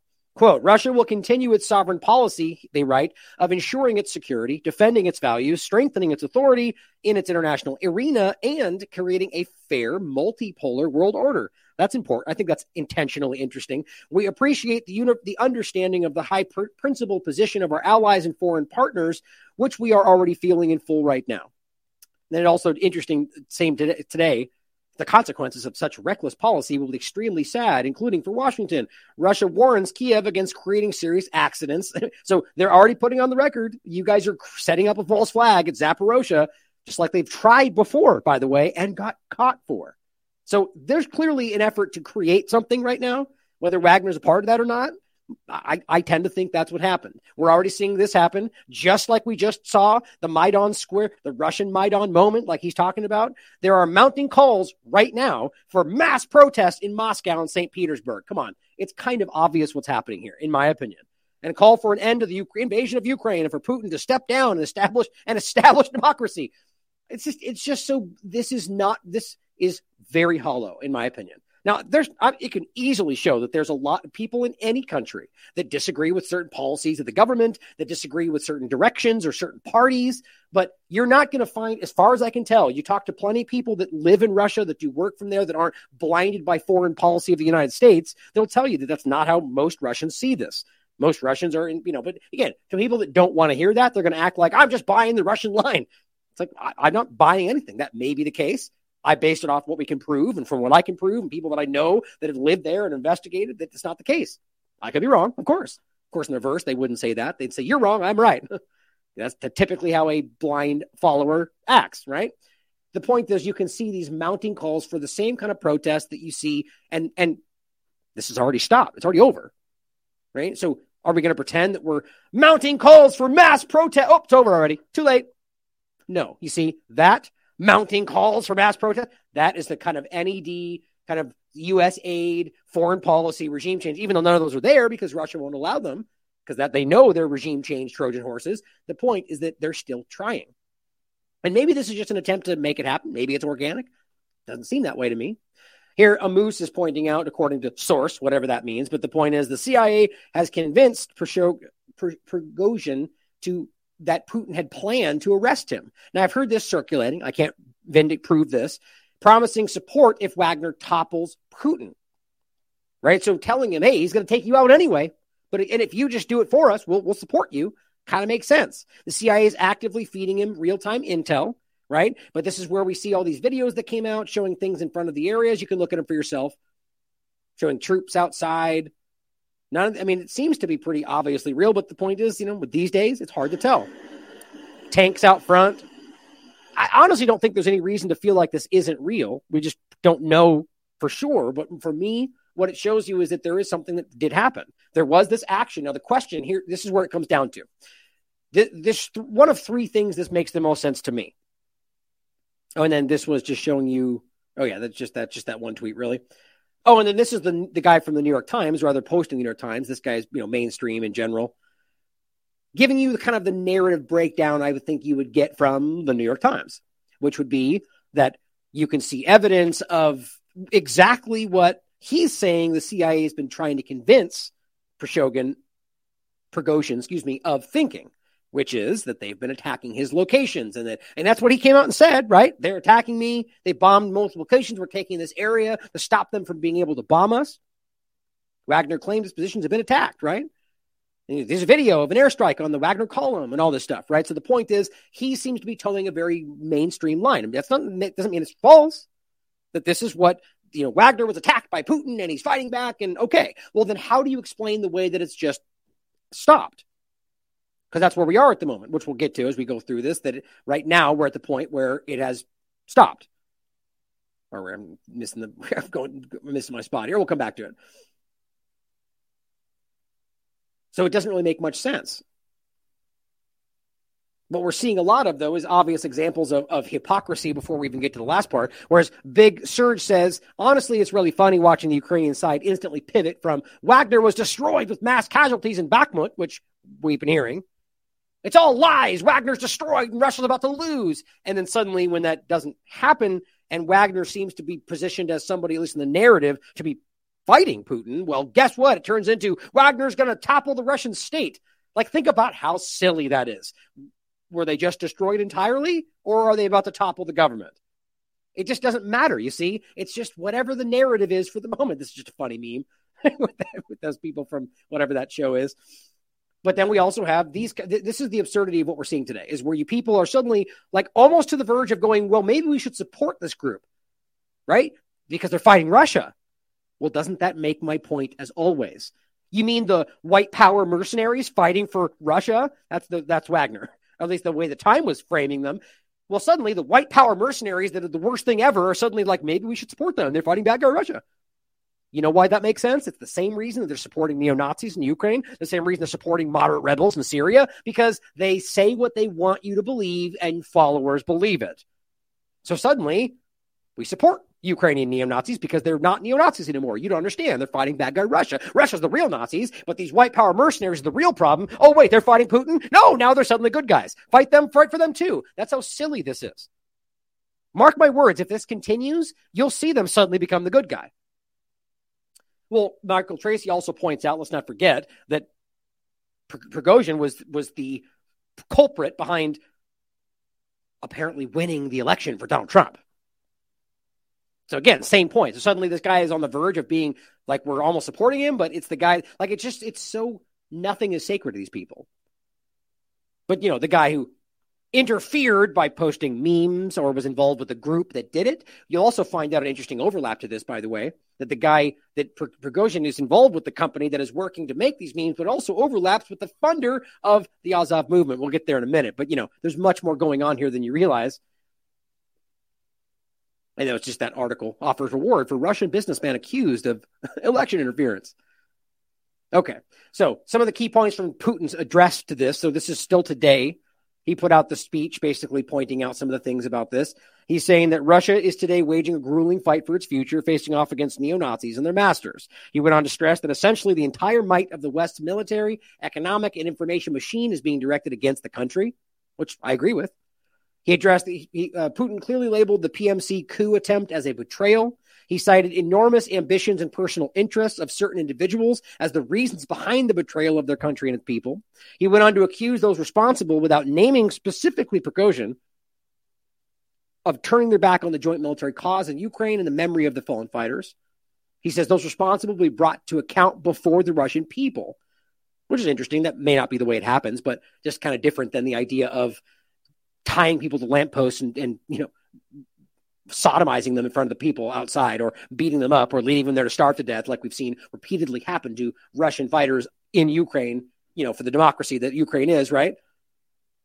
Quote, all the necessary orders have been issued to the armed forces and their authorities, he said. He added that the special anti-terrorist protocol, which we read a moment ago, had been instituted. The Russian president acknowledged the situation remains difficult. He said they'll take decisive action to stabilize the situation, concluding that he promised to do everything he could to defend the country, defend the constitutional order, and so on. Just what he basically said out loud. Now, Fiorello makes a good point about this. What would happen to Wagner, right? So as this seems to be diminishing, which is where we're at, like middle of the day, today in general, it started to kind of see that there was discussions happening with Belarus. She's saying that the former head of his team condemns the rebellious actions of the rogue chief, saying, quote, Prigozhin in his war crossed the line where common sense ends and fanaticism begins. She writes, Wagner are paid soldiers, and she doesn't see how many of them having loyalty to Prigozhin, and it seems that he has little support. Same thing Ritter said. The best thing Wagner can do is separate themselves from him, and thus puts all of the troops under scrutiny, and they have troops in Syria and Africa, among others. As she mentioned earlier, Russia was getting ready to place all Wagner troops under the yoke of the MOD. And it would be best to do that. Of course, he refused. So it could be diminishing power. As Prigozhin, this is an attempted rebellion of grave level. In her opinion, if he makes it out alive, he'll be arrested. So where we are now, it doesn't seem, I haven't seen any statements of arrest. Makes me wonder. Ben Swan points out that he reportedly was in talks earlier today with Belarusian leader, and that's where the ultimate discussion of, I guess, ceasefire? It doesn't seem that actually necessarily was any firing. But Wagner's Prigozhin halts advance on Moscow earlier today. He has called off the march on Moscow. Prigozhin said today, agreeing to end a 2-day mutiny after the mercenary firm claimed it seized a military base and began to advance toward the capital. He shared a brief audio statement on social media confirming the decision, saying the PMC would return to its field camps and continue their previous operations in Ukraine according to plan. Okay, so how do you make sense of this? So what? So we no harm done? Everybody go back to their positions? That doesn't ring true to me. Now, if Wagner doesn't, or if specifically Prigozhin does not get arrested or nothing happens, this is where we get into what might have been going on here. Okay. So it's possible here. These are the three most likely scenarios as far as I can tell. This could have just been a good old-fashioned CIA coup attempt that was very clumsy. They overestimate their own abilities and their ability to influence people on the ground, which we saw in Syria, we saw in Afghanistan, we see over and over, where they think they can execute some plan. We see it, we saw actually in China as well. During those, or Iran even. We keep seeing these actions where they think they've got influence and then it just blows up in their face. So that could be the case here, that this was an effort to drive him, and it could have been that they were seeding him false information. Maybe he thought that's why this might make sense that they spoke. And he was divulged that it was being fed information about how he was going to be taken out, and that's not true. And they just went back to their positions and agreed the CIA was lying to them. I mean, that doesn't seem like it makes sense to me. But it could be something more than that, right? People are arguing that it could have been something that Putin allowed to happen. Maybe with the agreement of the Wagner Group. They saw it coming, saw through the agenda, knowing it was going to happen, let it play out to be able to suss out who in their ranks were the ones working with the CIA. Now, we're going to get the latter half of the show today is going to be all about that, well, not latter half, maybe the last 20, 30 minutes, about that exact point. Going back to Project Aerodynamic and realizing that this has been something they have been building, the Organization for Ukrainian Nationalists, and how this is still this is the beginnings of what we're dealing with today on the Ukrainian side. Right? So understanding that they may have ultimately been building this entity the United States government in the Ukraine, and that the ultimate point was that they have been seeding, as we get into documents, you'll see this, secret entities within Russia that were, coming from Ukrainian heritage, essentially. And maybe this could have been an effort to seed or to flesh these people out. It's just something that seems like a likely possibility, because the way this seems to have kind of ended, it doesn't make much sense to me. Or it could have been something that he saw potentially coming and he made it happen for the same reason. But something about this seems to make sense to me, based on everything we know, that this was just another attempt with a failed asset to achieve some kind of end by the obvious powers trying to drive action from Russia. And as usual, it seems that they didn't take the bait. But the way that Prigozhin has played a role in this, it makes me wonder whether he played the United States government. Quote, they wanted to disband PMC Wagner. On June 23rd, he went on a march of justice in a day. We advanced on Moscow just 200 kilometers short, and during this time, we did not shed a single drop of blood or our fighters. Okay, so that's one of the points people keep making. So he mobilizes on the street with military fighters, and seemingly Putin didn't do anything. It seemed like they were just allowed to move along. They took these locations. There was no real pushback. That doesn't make much sense unless this was something being allowed to happen or that they were working together. These thoughts. While the full extent of the mutiny remains unclear, unverified videos making the rounds online purported to show active clashes between Wagner and Russian regulars. But again, these have not been confirmed. A Reuters correspondent also said they witnessed a military helicopter firing on a mercenary column driving near the city of Voronezh, about halfway to Moscow from Rostov, but noted that the fighters faced little substantive resistance on the road. So think about that. Like, this either speaks to the illusion of something happening for the purposes of ridiculous corporate media, or that some of these people thought this was happening and they were the ones being sussed out. So what happened to those people? They're in jail somewhere, right? These are just some of the possibilities. My guess would be whatever this is, if Russia was ahead of this, we're going to hear about it soon. Prigozhin's announcement came soon after Belarusian President Alexander Lukashenko claimed to have successfully mediated talks with the paramilitary head and Putin, a close ally. Prigozhin did not mention the Belarusian leader in his own remarks, however. The statement said Prigozhin was offered, quote, an advantageous and acceptable option for resolving the situation with security guarantees for Wagner PMC fighters. It's also another possibility that they're just so powerful and have so much influence that was something he just had to bite the bullet and, allow them to maintain power. Ultimately, though, it does not seem to make much sense with anything other than, in my opinion, there was outside action here. That's what the Russian government was saying before this and into this, and after the resolution of this, it seems to be quite clear. There was somebody else trying to make something happen. The question to me is whether Putin was aware of it beforehand or not.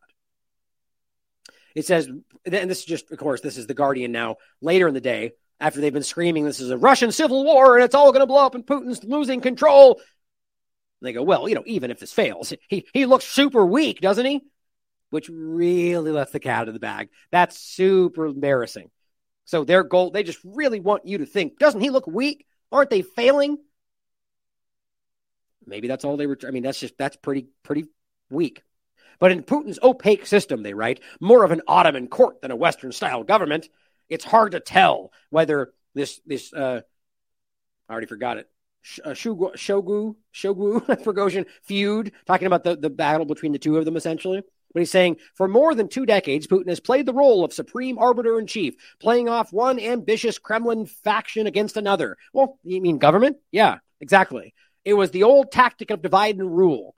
Yeah, well, welcome to the United States, right? We have these stand-in people, the selection every year, the puppet-in-chief, and the same old people rule the same old things. It's the same game. We just have a different illusion about what we tell ourselves. Prigozhin had previously proved himself to be a loyal ally, entrusted with special state tasks, including the attempt to sabotage the 2016 election. Really? Here's The Guardian just desperately going, but we weren't wrong about Russiagate. Please believe us, despite the Durham thing we're going to show you another time. That's what they want you to believe, that they're entrusted in with a massive effort of a few $1,000s in Facebook posts. Massive. Whatever the outcome of Friday's astonishing drama, Putin looks weaker than at any other time since he became president, apparently only to The Guardian. His decision to invade Ukraine has proved a major strategic blunder. This is just childishly incorrect. Like, you are just screaming what you want people to think. The evidence on the table is, at the very least, not one way or the other. But overall, you can see that they've been caught lying about what's really going on repeatedly. Russia is not losing this battle, and it's embarrassing to say otherwise. The biggest of his career, and one that might sooner or later force him from power. Even if the rebellion quickly fails, the shockwaves will continue for months, fueling political instability and raising questions of, or is that what they were trying to do, right? Prigozhin's privateer army of volunteers and released convicts has proved itself to be more disciplined and able military outfit than the regular Russian army. See my point? So the most villainous, disgusting Nazis in the world, now that they're even like momentarily against Russia, well, they're, turned out to be much more disciplined and able fighters than we had. Just think about how stupid that is. That's Azov Nazis goes into fighting for freedom in one day, right? I mean, that's just sad. Anybody anywhere who's suddenly fighting the guy that they're supposed to fight, doesn't matter what they did or are still doing, they're suddenly freedom fighters because the U.S. says so. Think about how insultingly, that's embarrassing. The Guardian should be embarrassed. It's now vanishing from the scene and turning its attention to Russia itself. And now it's over. In June, Ukraine started a long-awaiting counteroffensive using Western weapons and tanks. Which, by the way, was a conspiracy theory 10 seconds ago. The goal is to seize back the land corridor connecting occupied territories in the Donbass and Crimea. Oh, occupied? You mean the completely legitimate and legal voting and referendum, which they were, but illegally occupied. Like, this is supposed to be journalism. Now, you could argue that maybe there's more. The facts on the table are clear. You can't just keep yelling, no, it was fake. Okay, prove it then. Here's hundreds of international observers that all argue that it wasn't. Are they all lying? Then prove that. The point is they just go, we disagree. And that's supposed to be more powerful than facts and evidence, apparently, to anybody who wants to follow along the U.S. government. So, according to them, an occupied territory, that's false. But the Golan Heights, though, totally legitimate. Like, this is how insulting this is. Or Palestine in general. Or any of these locations. How about Syria, but the U.S. government? Nope, that's not a legal occupation. It's just so sad. This is how easy this is if you care to look through the two-party illusion and just be honest about this stuff. But the point is, they say the goal to seize back the corridor and of course, and the Zaporozhye power provinces, where that's where the power plant is. Progress has been slow. The Russian military has minefields, constructed anti-tank trenches, and used its air and artillery superiority to slow down Ukrainian advances. Yeah, wartime. Some observers were beginning to wonder if the war was heading towards stalemate, with the existing 600-mile front line as a new border. Explain for me how it can go from we're just about to win to somehow we're stuck at a stalemate. Their narrative changes mid-article, depending on what they're trying to lie to you about. Prigozhin's high-stakes power grab changes these calculations. It would be foolish to dismiss the Russian military. You mean the one that was failing and about to completely collapse, that was turning on what? But the chances of the Ukrainian breakthrough this summer have risen dramatically. If Russian frontline morale collapses and soldiers are unwilling to fight, ground could be seized quickly. Okay, so now what you're saying is that this is in the benefit of the war and that Ukraine might capitalize on what happened? So why wouldn't we ask whether this was an intentional action to justify what the U.S. government... Because you're not supposed to. Putin's dream of capturing the entire Ukraine. Oh, is that his dream? Yeah, because wink, wink. When he says, I don't want to do that, what he really wink, wink means is, I want to take over the world. Didn't you know? That's classic Russian double talk for, I don't want means I will do what... This is so stupid. Now, of course, could he be doing that? Well, yeah. He could be doing anything. It's all certainly possible. What has he said he was going to do and what has he done? Neither of that. Or that didn't make sense. Has he captured all of Ukraine? Well, no. He never said he was going to. Never was even on the table. There's been plenty of other opportunities that could have been seized. Nope, didn't happen. So you could argue he was going to, but we don't know that. But somehow the government just knows because wink, wink, that's what we were going to tell him to do. It's just stupid. So the journalists of the corporate media are saying his dream, because apparently they know what Putin dreams about, is capturing all of Ukraine, and reuniting it with Russia has not come to pass. It has turned out to be a dictator's fantasy. The product of poor intelligence, messianic thinking, and Putin's extreme isolation during COVID pandemic. Victory over Kiev seems farther away than ever. God, it's just sad that these people are just like, that's just wishful thinking on the extreme. Well, Wagner chief says he is turning our columns around from March toward Moscow. It is officially over. And as Wyatt Reed points out, the very real Russian civil war is officially over. Thanks to all the Western experts for playing along. I mean, look, they literally made a Russian civil war of 2023. Guys, that is organization. That's organization. This immediately popped up because this is the framing. Wikipedia, all of the media. So clearly, if you have any discernment, I think it's very clear this was something that was tried and it didn't pan out. Sort of like January 6th is still an armed insurrection that was going to overthrow the country. Well, no, that didn't even remotely happen. But clearly that's what you wanted to happen. And you went for it anyway, right? That's what we're staring at here. I think that's very, very clear. Now, here's what we're seeing today, or further into today. Oh, look, U.S. and allies are keen not to take sides in the Wagner. Oh, really? How can you even try to make that argument? Every single thing you've been doing the entire time has been aimed at trying to divide, undermine, destabilize Russia at every possible turn. And the moment when you see an obvious opportunity, when nobody would even begrudge you because it's war, you go, we don't want to take sides. We're going to stand back and just let it play out. What does that tell me? The exact opposite. No, that's my opinion. But this is like the person coming out and going, I'm not doing this. You see me over here? I'm not involved in this, everybody. I'm not doing what you see over there. Well, nobody even asked you, man. Well, just so we're clear, it's not me. What does that tell you? Probably that person, right? That's just silly, ridiculous, clumsy kind of act. Well, here they are. We're super keen not to even get involved in the thing that we're obviously involved in. Well, here's the article. They changed the title as they always do. Western officials said their overriding priority was to make clear that they weren't involved in the unfolding clash between Russia and Wagner. We're not involved. That's their overriding priorities, to make sure you know that we're not involved, everybody. Why do you even need to say that? Other than this statement, why would we, my point is, other than just asking, could they be involved? Why would people assume that? It's a Wagner group and Russia and an internal fight. Because there's obviously something going on here. Quote, the United States has no intention of involving itself in this matter. Why would that even be on the table? So a mercenary group inside of Russia battles against Russia, and nothing even happened. This is like Blackwater having a verbal debate and then occupying a building for one day. And then Russia going, we have nothing to do with this, and we're not going to get involved. We're not going to step in. Everyone's going to be like, well, that's weird. Are you involved? Right? I mean, it just seems really silly. French President Emmanuel Macron has said publicly that the West isn't seeking regime change. Who was asking you? Who was even talking about regime change before you brought it up, Macron? The White House, too, has repeatedly said that the U.S.'s goal wasn't to force Putin from power. Do you believe that? Trust us, guys. We are not. Let me repeat. It is not our purpose to remove Putin from power.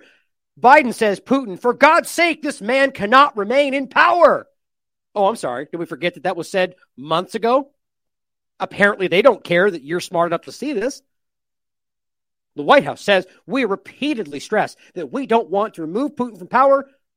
Here he is 6 months ago saying we can't let this person remain in power. Can we all just laugh at how ridiculous these people are? On all sides, by the way. Here is Chuck Grassley. Putin is an imperialist who must be stopped now, or he will become more dangerous. But we don't want to remove her power. We never said we're going to remove her power, right? We're not going to do that. Here, Zelensky says he's a terrorist. We have to expel him from the UN and remove him from power. But we don't want to remove him from power. All we want to do is murder him. Lindsey Graham says we got to take him out. We got to assassinate this guy. But just so it's clear, in case you missed it, we don't want to remove him from power. That'd be crazy. I mean, guys, this is sad. This is the Wall Street Journal, The Guardian. Not that you guys have any illusions about what these groups actually are, but just think about how embarrassing this is. This is the highest level of journalism, and they're just, it's not that tough to go, let me just search real quick for that exact statement. Has the White House ever said? Yep, they have many, many times. that person can't be in power. And now because they don't want you to think, hey, we're not involved in regime change, they just state the opposite, because that's very sad. Here is a video of, I believe this was the Professor Lumumba saying something I think we all kind of know. Because I'm older, I want you to avoid those mistakes. But you must, as an individual, if you're in a position of leadership, be mentally agile to know when you are being misled. Because the president of Ukraine, in my view, was an actor, and he acted as a president. And many times when I listen to him, he still thinks he's acting, which is tragic, because he's now acting, but real people are dying. Real people are dying.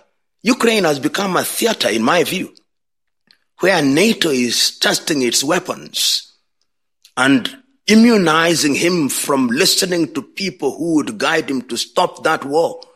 If we stopped listening to NATO and the Joe Bidens of this world, let me tell you, that war would end in a month. I agree. But they're encouraging. They are telling him, go on, we are going to supply you with F-16s and drones and all these things. So it is incumbent upon any person in a position of leadership to determine what kind of advice you receive. As well as the fact that they just said, well, if anybody carries out a nuclear bomb attack, we're going to blame Putin. So go ahead and do what you want. And are we going to pretend that they didn't just basically carry out a threat against the Zaporozhye power plant and saying Putin's going to do that nuclear stuff and radiation as they're literally going, they're going to care? We have to be aware of how concerning that is. Well, I think it's pretty clear that there's an obvious problem here when it comes to the story about what's going on here. I think it's, to me, makes most sense that this is, going back to that original article where he's the one lying, I think provably lying about why this was started, about why the justification for the war in general. And of course, now the way it played out, though, assuming we have, so if you guys see something developing now, let me know. If this person had just went back to work and nothing even happened, he hasn't been arrested, well, that would scream to me that he was involved. Or at the very least, they came to an agreement that somehow Putin was able to overlook his actions. But either way, it seems pretty clear that that indicates the U.S. government and foreign Western powers, exactly like Ritter and other people are pointing out, in driving this action, which seems to have fallen flat on its face like many of their recent efforts. Well, let's not forget about how important this is to prove, guys. Here is the article I've shown many times. Not just Azov, the Azov movement, but documents prove the CIA has been cultivating fascism in Ukraine since at least 1948. Now, I wanted to do this for the last half hour today and go through this document like I've done before, but I've only done once, I believe. So in depth to show you, because I often just point at it. And I say, here's the document. Here's what it says, but let's go through and show you what it actually says. And so this perfectly opens the door, or broadens the conversation to what we were just talking about. To understand, this started a long time ago. Now, this document's from 1966, right? What was that? Nixon, or what was it in 66? The point is that ultimately this went way, way, way, all the way up to 2007, by the way, this exact project. So what it ultimately is about creating a fascist entity to use to destabilize and seed their propaganda narratives and operations into Ukraine, Russia, and the United States, using known, verifiable Nazi war criminals, and using the people that they were working with to build this entity, which completely has nothing to do with what we're talking about today, right? That'd be a pretty hard thing to wrap your mind around. You're building neo-Nazis and actual Nazis, and it has nothing to do with the Nazi element we see today. Come on. It's obvious this is the same thing. And the point is, though, these groups are being used, and I think it's always been an effort to justify what they were going to try to blame on Russia. And that's where this Wagner overlap comes in. They've been calling the Wagner group the Nazis and white power elements. And now suddenly Wagner starts at least beginning to push back against Russia. And the U.S. government all seems to come out and it's just very strange the way that played out. Now, the way Wagner goes forward, well, that will say a lot. But either way you look at it, it shows you that there's nothing really sacred around this. The Nazis are your best friends the moment they fight the guy you don't like. And that's always been the kind of ideology from the U.S. government, working with the worst of the worst to throw at your bad guy enemies, how they perceive it. Well, here's what this document actually says. Project Aerodynamic. It represents their division's only organized contact within a non-Russian people. So this is basically in Ukraine under the Soviet Union, right? Where they were in the outward narrative of the U.S. government, they were fighting communism. All right, so they have this group where they were working with whoever they could to create the entities they would use to destabilize and manipulate from within the Soviet Union, but also to seed their information and get assets on the inside. It says through, and this is specifically through what this is called then the ZPUHVR, foreign representation of the Ukrainian Supreme Liberation Council, which again, I'll show you very clearly in a second, which is the part of the organization. Well, I think I have it right here, actually. Yeah, the Ukrainian Supreme Liberation Council, which is the Organization for Ukrainian Nationalists, the OUN.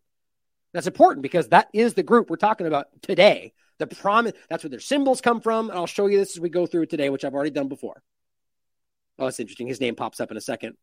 He's an asset, which is somebody who worked with Radio Free Ukraine, one of these classic groups. There's so many parts that show you this ties right back to a U.S. government operation. It's crazy. And this guy is an asset from this exact project. I'll show it to you in the documentation.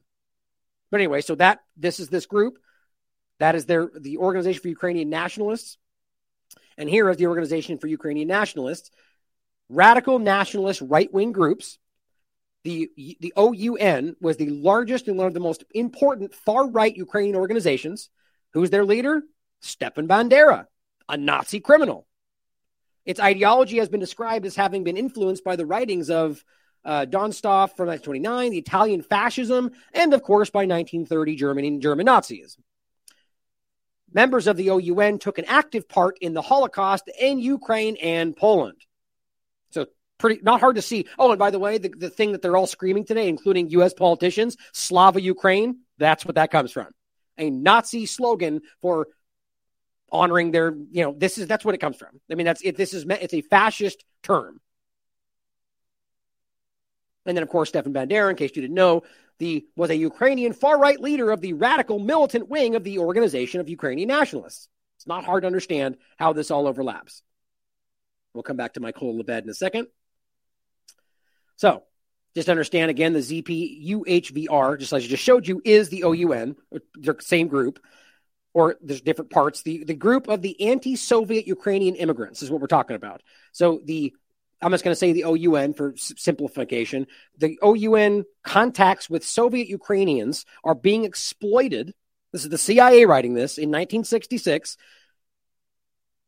Exploited, basically. So they're talking about the basically Soviet Ukrainians that are in the Soviet Union, but at the time was Ukraine, but also in Russia, that are being exploited to see their own agenda.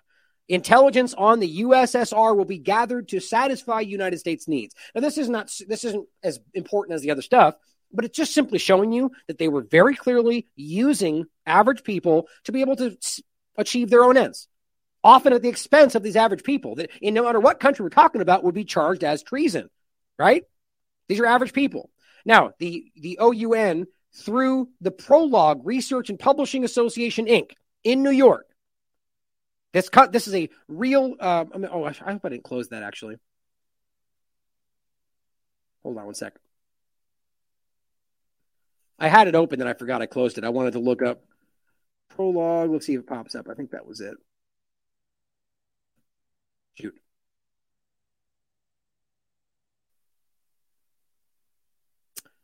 Well, the point was I just wanted to show you that company. Oh, was that it right there? No, these are newer ones. Well, anyway, we'll go through it. The point is, as I've told you many times, Prologue is a publishing company that was in New York and Ukraine. So think about the idea that they used, which I'll show you next, a Nazi war criminal, not a neo-Nazi, but a Nazi war criminal, Michael Lebed, to run this company in New York and seed their propaganda into New York hands, into American citizens and Ukraine. It's saying that they, through the Prologue company, the cover organization established to conduct its clandestine activity, contributes to Ukrainian nationalist ferment. Okay, so right out of the gate, you can see the whole point was building the Ukrainian nationalist mindset. What else do you call what we're talking about in Ukraine today? Now, just being a nationalist does not mean you're a Nazi or not even an extremist, but that is what they were driving. They wanted these people to get angry and to have this kind of mindset so they could be used and mobilized. Their documentation makes it clear, exploiting existing and encouraging new deviationist tendencies among Soviet Ukrainians. They're trying to create the division, the protests, the people that are willing to stand up and even think that they're doing it of their own accord. Think all of the locations we talk about, whether China or Taiwan or Syria or Iran, we've seen these organized efforts. The OUN is a small, tightly knit group of individuals who were sent from the Ukraine in 1945 by the Ukrainian Supreme Liberation Council to make contact with Western intelligence and the representatives and to act in behalf of the homeland. Well, that's interesting, isn't it? So in 1945, this tight-knit group reached out to them, or at least that's how they write it down, in order to achieve these ends. So from the impetus, this was an operation. There were 4 individuals that sent from Ukraine, and they co-opted a small number of other members when they arrived in the West. And just again, so you can see, this is from 2007. Or excuse me, that's stamped. Oh, that's the wrong. Oh, I didn't even notice that, actually. Look at that. So they released this in 2007. Let me take that back then on the other document. I thought that's what this was, but I guess that looks like the stamp that was released in 2007. I want to find out when this date was then. I'll come back to it. Interesting. So going forward in the same document, page 2, Project Aerodynamic operates through the Prologue Research and Publishing Association, which was established in 1953 in order to conduct the clandestine activities of the ZPUHVR or the OUN. Mr. Mykola Lebed was appointed president of Prologue and became the principal agent for Project Aerodynamic. He is one of the 6 individuals of the group who is witting of CIA support. He is not officially listed on the payroll of the Munich office, so they have a Germany office. So what's interesting to me is this shows you a tie back. Like, you could begin to argue that this goes even further back to the idea that there was high level, maybe supranational support on both sides of the World War II. And you can prove this stuff, that there was CIA involvement with both, like even the concept of eugenics and where that really originated and how we got kind of championed in Germany. And then when it became very problematic, they all acted like they weren't involved. This is a bigger problem. So when you've got this payroll of the Munich office seemingly working with Nazi war criminals in what, 1960? That's interesting, isn't it? Or rather, go even further back, talking about 1940. This would have been a time when Germany was very on the surface, like averse to working with any Nazi and yet they have a Germany office working with a Nazi war criminal. Want to explain that for me? But is paid through a special account listed on the accounting books of Prologue. These different people involved, the vice president, the board of directors, basically saying there's some people that know what's going on and not, and they've been trained by the CIA to act as the Prologue operations officer for Project Aerodynamic. Now it's saying this one individual, that's just the name for one of them, you can see right here, we'll just call it 29, organized a net of collaborators throughout Western Europe and the United States to engage in contact operations against Soviet citizens traveling in the West and in mailing operations. So now you're mobilizing people, some of which don't even realize, I think this was one of them, that doesn't aware that they're working for the CIA, who are out there collaborating, basically setting up people in Western Europe and the United States. Like, you see, this is a CIA operation. Now think about this, if this is happening then, imagine what this is like today. It's probably everywhere with digital assets. My God. And what happens when these people get caught up in all of this? They don't care. CIA drops you and runs, and you get caught with the problem. Project Aerodynamic originated in Munich, Germany, when it began in the 1950s. Now, explain that for me. How are you going to make sense of Germany working on a group that is, the whole point is about utilizing Nazis and neo-Nazis to manipulate? I mean, think about how ridiculous that is. That shows me that it was never about the narrative they're putting out publicly. Agencies chose to work with the OUN because it is the most operationally reliable and politically most acceptable. So again, this is who we're talking about. The council was formed in 1944. They united the Organization for Ukrainian Nationalists and the Ukrainian Insurgent Army. Right? These groups are exactly what you think. Their leader was literally Stefan Bandera. Okay, so if we know that, and we're literally pointing this out, they're going, this group run by Nazis is the most politically acceptable. It's kind of hard to see what that shows you. However, many members of the old movement, plus many young supporters, are alive today, and the feeling of nationalism is still very much alive. The OUN has proved realistic in its approach to operational matters and its propaganda activity. And there has developed a relationship of mutual respect and trust. Oh, good. Working really tight-knit with those Nazis. The importance of this group to the agency, to the CIA, is that it represents a channel of political force into the Ukrainian immigration all over the world. So this is the beginnings of an outline where they were seeding this problem all over the world. Do you remember why that begins to make more sense? When we understand that, as we've shown you many, many times, that they have made this clear that this group has gone international, right? Where was it? Right here. But the expert on this, and this is right January before this even started, the month before this all kicked off, Ukraine's war draws U.S. far right. No, just lost it again. There it is. The point is that the movement has gone international, multiple fronts. Germany, as we just saw, right? So the same organization, still happening. So it doesn't seem Germany was ever really trying to stop this. America's Rise Above movement, Italy. Okay, so what we see is that they have been Ukrainian immigrants all over the world. They're seeding this operation all over the world that has seemed to have never stopped. The publications of the group are used for dissemination of pro-Western ideologies and anti-communist material, pumping out this nonsense and garbage. Even if you agree with that stated sentence right there, they are pumping out things that it is propaganda. And they're pumping this out in New York, in Ukraine, all over the world under the guise of, and of course, if you stand up and go fake news, that's the CIA, you get called a lunatic conspiracy theorist. The publications of the OUN serve to keep the group alive as a political force. Yep, just like it is today. Goes on to say there is no other organization which could be employed to attain the same objectives. There are no other CIA operations or activities aimed at the same objectives. The premises of Prologue, the company, the media company, are located in a large residential apartment building in New York. You know why? So that surveillance of the premises would be more difficult than if the offices were located in a private building. Oh, good. So they want to use you civilians as cover.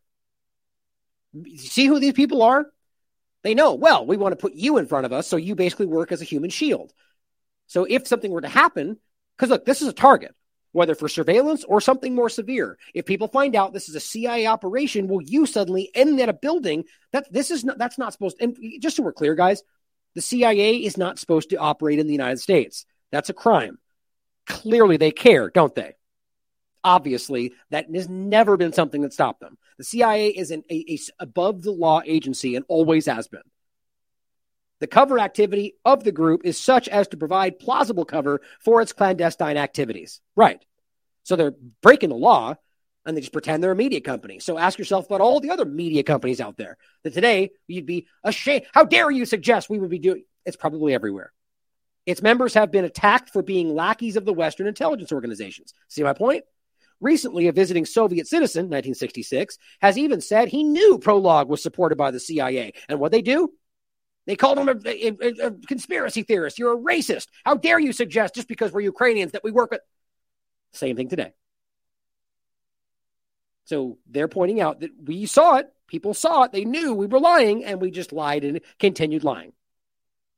Headquarters exercise of authority, it says, pertinent CIA propaganda guidelines and U.S. government policies and ideas for propaganda plays developed in the division are discussed with the principal agent by the project case officer, the majority responsibility for flexible operations decisions and for the allocation of funds.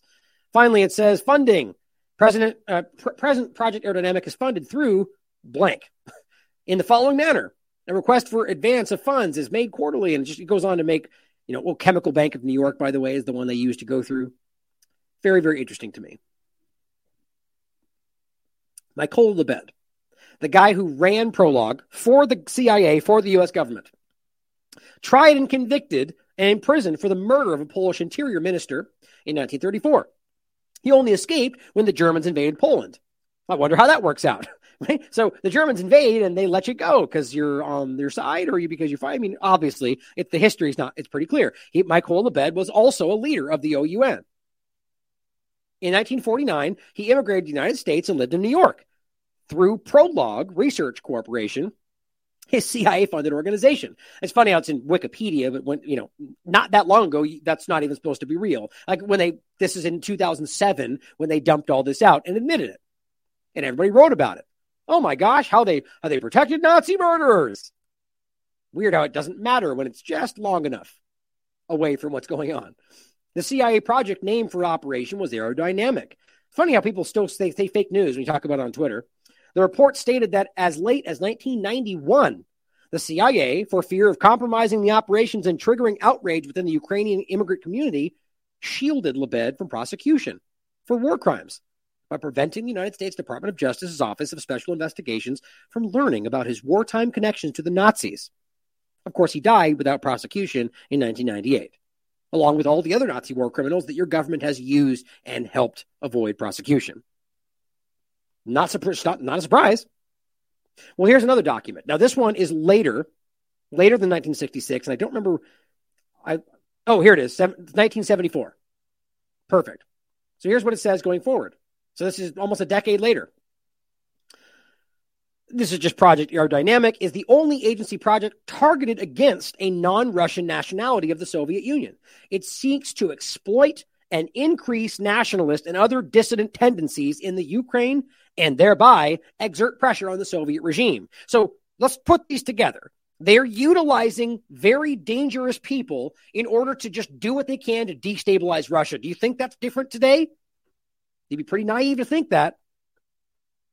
The OUN collaborators have made frequent contacts inside the USSR, which have resulted in the exfiltration and clandestine literature. That's another one of these other media companies, as well as positive and operational intelligence. The OUN other regular publications are, and they list them all off, one of them being the Ukrainian Independent. And then it says down here, the OUNs, which is just their abroad paper, the Organization for Internationalists Abroad, which is partially supported by the CIA through this group. Oh, wait, where was that? I guess we'll come back to it. The point, though. Oh, it's right here. The Ukrainian Independent Information Agency. Well, we've seen this all over the place today.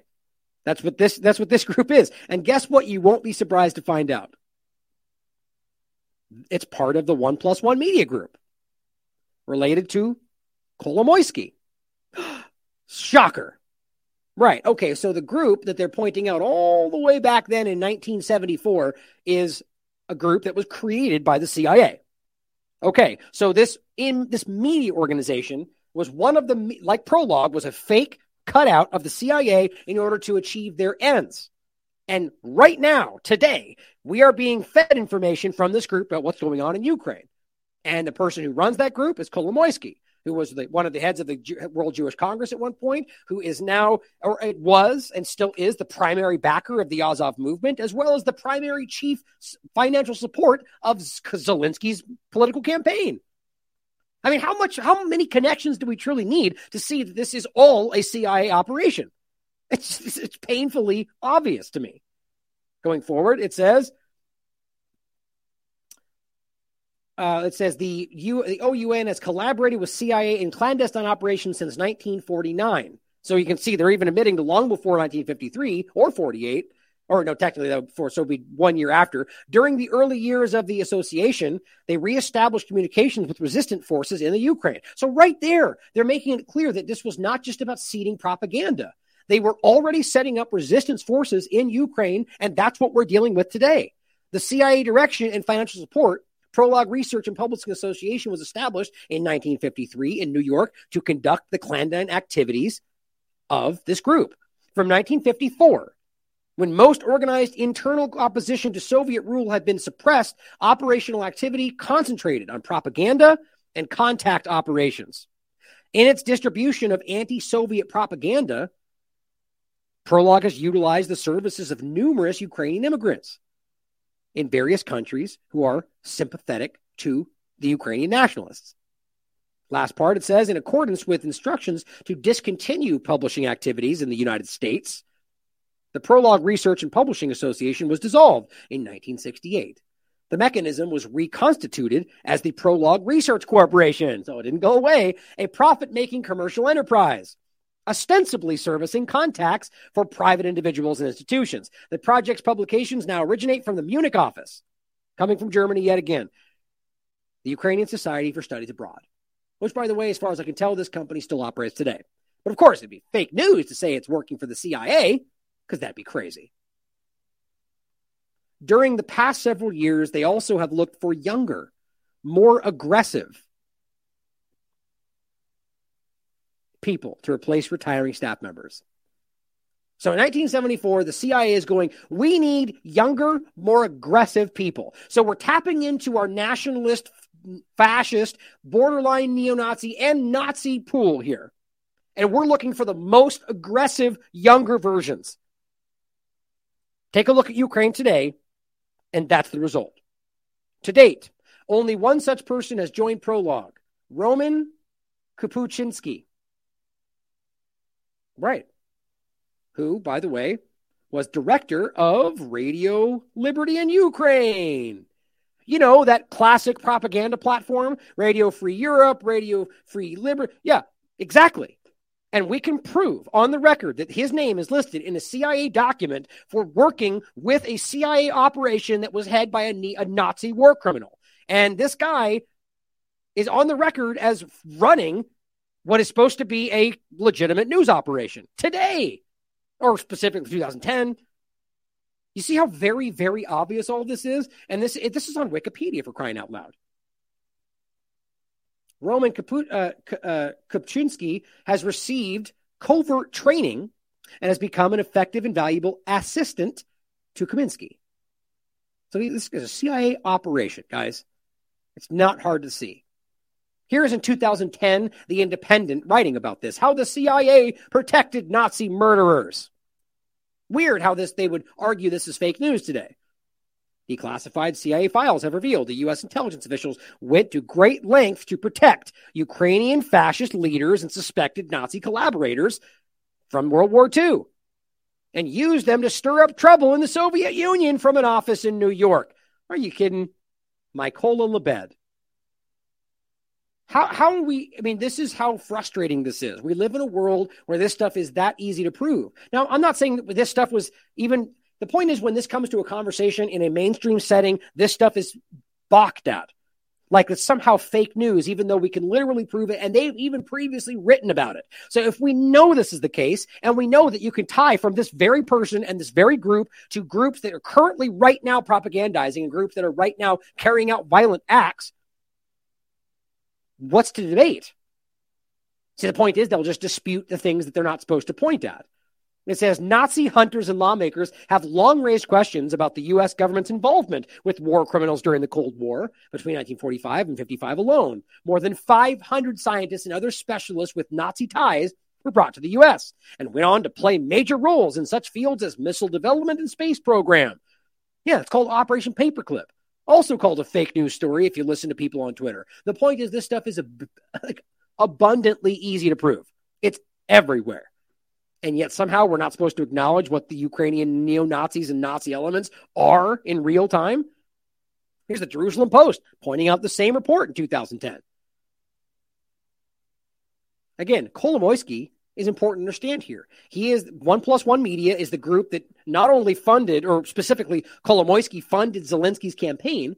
The 1+1 Media group was where Zelensky worked before that, right? And he ran, and the entire group that worked with, not entire, but most of the people that worked with him at the news station or the media group became his cabinet. You think I'm lying about that? Look it up. It's easy to prove. So explain for me, instead of politicians and policymakers, why this real organization would use people that ran a TV station. That is almost comical. And Kolomoisky just so happens to be the chief financier of the Azov movement. You know, the open neo-Nazi group. That's not true because Zelensky's Jewish. Well, so is Kolomoisky. It's obvious that there's more going on here. So to finish today, I think it's important. Get all this closed real quick. To show some important stuff. Now, what's first important, like as we're talking about this is 2010, right? Where they're reporting about what was going on, the ties back to this discussion, 2010. Well, what was happening at that time? This is 2011. Svoboda Party, the new phenomenon on the Ukrainian right-wing scene. Well, exactly what you would think. They were saying these people are dangerous. There's Nazis and extremists, and they're causing this to go all over the world. Why? Because I genuinely think they wanted that to be the narrative because they were going to try to blame it on Russia, which has now imploded in front of them, which may be why Wagner Group kind of decided to do something there. I don't know. But either way, you could prove that in real time they were actively working with these groups, funding them, supporting them, and very clear, while simultaneously their media was going, bad guys. Here's the Wikipedia. Or excuse me, WikiLeaks. That's insulting to WikiLeaks. November 2008. Ukrainians' main extremist groups. You can read through this. It's the same thing you would expect. A lot of the Organization for Ukrainian Nationalists, the same organizations.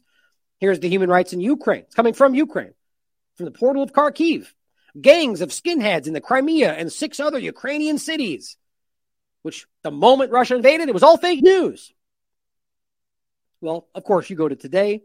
It's not hard to prove. As I wrote, January 6th, the failed false flag meant to blame Russia and you using the CIA-grown Azov battalion. It's pretty hard to miss. And of course, we've got these absurd, like clumsy, comical versions of apparently Nazis today that are saluting outside of buildings for nobody. Apparently, like this. You know, I'm not saying we know these. I guarantee some of these people are probably real, but this feels aggressively clumsy. They want you to see this. There's Nazis everywhere while they're actively funding the largest entity in the world. To finish, let's not forget the overlap to the group that is acting like they're fighting this. Robert F. Kennedy points out in March 2022, Israeli Prime Minister Naftali Bennett traveled to Moscow to mediate between Putin and Zelensky. He extracted significant concessions from Putin. But then he said the U.S. blocked any deal. War was the plan all along. I agree with that. And I would also be willing to argue that it wasn't the U.S. only that made that decision. You know why? Because we can prove to you that the Israeli government has been arming and funding and working with this same entity from the beginning. Just like you can prove that they were arming and funding the terrorists in Syria and patching them up in the Golan Heights. There was even articles written by the Israeli media about that. The same extremists that they're trying to pretend they're fighting. Well, aren't rights groups in 2018 were writing about this, demanding Israel stop arming neo-Nazis in Ukraine. How do you even make sense of that? And of course, we're talking about the Azov militia. Well, it's the same way you make sense of Kolomoisky, who is the head of the Jewish Congress, who is funding the largest neo-Nazi element in the world and backing the president who later ran it. It's not hard to understand. It's just that we get lied to about what they're really fighting for. It's why we have the entities that are telling you. Let me see if I still have this, actually. I think I lost it. The many different videos we've shown you where the Jewish Orthodox community is telling you that Zionism is not Judaism and that we're being lied to, that they're using this to achieve their ends. And yes, I completely agree with that. Here, RT points this out. Well, first of all, Slow News Day points out Zionists and Nazis have a way more connected history than most people want to acknowledge. Thankfully, there's people like Israel's ambassador to Ukraine to keep this essential history alive. I'm suddenly blanking her name. Rachel. Shoot. I love her work, by the way. I'm just blanking her name. It writes, the Israeli ambassador to Ukraine has attempted to justify Kiev's support for Stefan Bandera. You know, the guy we just showed you, the Nazi collaborator who was responsible for killing Jewish, Russian, and Polish civilians during World War II. Here's what he says.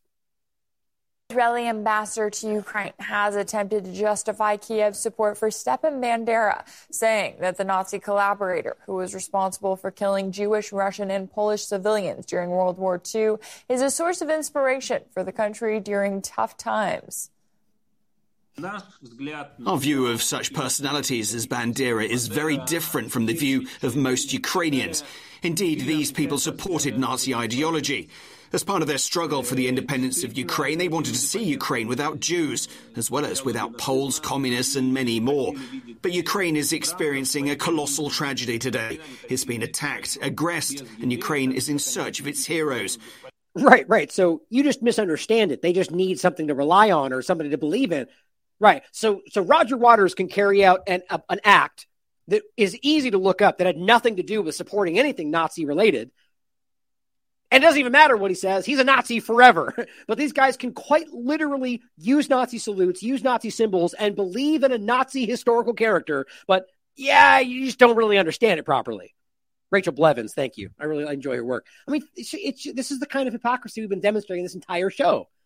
It's painfully stupid. Like my point is that people doing this, they know what they're doing. There's no way you can't feel that absurd contradiction. It's either that you just don't want to be proven wrong or you have something else going on. But the bottom line is you can't pretend like one is acceptable and one is not when you're literally making one up and one is slapping you in the face. We don't like these heroes, but for most Ukrainians, they are heroes who fought for independence. Right, so they're Nazis. They know that. But because they fought for their independence, it's okay to support them. You see, you're just confused, you American. You don't understand the nuance. Funny how nuance only exists when you want it to. Stepan Bandera led the Organization of Ukrainian Nationalists, which advocated for ethnic nationalism targeting Jews. Bandera and his followers collaborated with Nazi Germany in exchange for support for Ukraine's independence during World War II. Russian President Vladimir Putin claimed that neo-Nazi support in Ukraine was one of the reasons for launching the military offensive against the country. Since childhood, I have always had many Jewish friends. They say Zelensky is not a Jew. He's a disgrace of Jews. Bandera and his accomplices are the ones considered heroes of Ukraine today. They are those who today's Ukrainian authorities are defending, both individually and in their ideology. How can we not fight against this? Russia is the country that suffered the most from this. We will never forgive this. If this is not neo-Nazism, then what is it? Right, regardless of what you think about what he's saying, you cannot deny the truth of what you can see. They are doing that. So if all it comes down to is because Putin says it that you're supposed to ignore it, you are completely lost in the two-party paradigm and going along with political team sport politics. Because the truth is obvious. It's like saying that you want the country to burn down because Trump's in charge. You're an infant if you think like that. I mean, that's crazy, and it has nothing to do with the truth or what's in people's best interest. We have the right to consider that our target to denazify Ukraine is one of our key objectives. Journalist and writer Nebojsa Malic believes that Israel's reversal of its stance on anti-Semitism is unprecedented. I'm absolutely appalled to hear Ambassador Brodsky say this. This is unprecedented. I think Israel has in the past always objected to any country in Europe glorifying its World War II collaborators with Hitler's Germany, no matter how key to their national identity they were. This to say, okay, well, these people regard them as heroes, so we should accept that. That's fine. That is just unprecedented. I mean, is Israel officially changing their policy and saying that, anti-Semitism is okay so long as the people locally say it's okay? That's just unheard of. It is. So the modern... It's hypocrisy, guys. It shows you that they don't really care about what they say they care about. There's plenty of people in Israel that buy what they say and do believe it internally, but the Zionist government doesn't care. They're the ones literally arming the Azov movement. They don't care. They're just like the U.S. government doesn't really care about Christianity or your free speech. It's all about a means to an end, guys. These people are trying to control your lives. Ukrainian national identity, it is built around hatred of Russians. They're using the SS runes, they're using all this symbolism, and then they're like, oh, well, these are ancient symbols. No. The people who designed those symbols very specifically told the Western press just a couple of years ago that they were modeling this stuff on Nazi symbolism. It's just now it's being covered up because of this whole ongoing conflict and the attempt to justify all this by, we're the poor victims of aggression. Well, guess what? Everybody says that every time. And let's not forget, guys, like how embarrassing this really is. right? So it shouldn't be, we know this. Anybody who has any honesty in their body knows what we're looking at and knows that they're pretending not to care about it, or they're choosing not to care about it because it's inconvenient to point it out. The point is to really understand, all that aside, that you have the entity who is championing an entire effort to fight white supremacy around the world, to fight racism around the world, because and they're the champion of the largest racist Nazi element on the planet today, and working with some of the most outwardly fascist and authoritarian groups in the world. Israel, Saudi Arabia, France, Germany, all these governments that are actively showing you who they really are. It's just so insulting. And then you got these people that are so rabid about what they believe they're fighting for, who are working and fighting for a government that's actively doing what they're trying to stop to happen. It's counterintuitive. It's absolutely crazy. And of course, there's also the point, to get into the last couple points here, as Peter points out, in case you were wondering where all the money regional banks use to invest in local communities now is headed, BlackRock and JP Morgan are set up to reconstruction banks for Ukraine, just like every other thing that happens. They are siphoning off all the resources from this country, and it is not going to benefit the people of Ukraine like it didn't benefit the people of Libya, people of Afghanistan, people of Syria, the people of Iraq, or any other location they were fighting for freedom. As I always say, even if you think they were truly trying to fight for good things, maybe we should realize that they keep failing at it. How many times can you not do what you say you're going to do before we go, well, maybe just stop trying to free everybody, because all you're doing is ruining lives? The point is, they weren't actually trying to free anybody.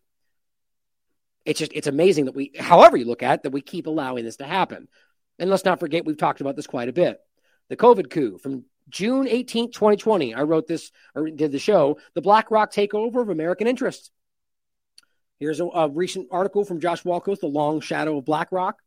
Understand what's really going on.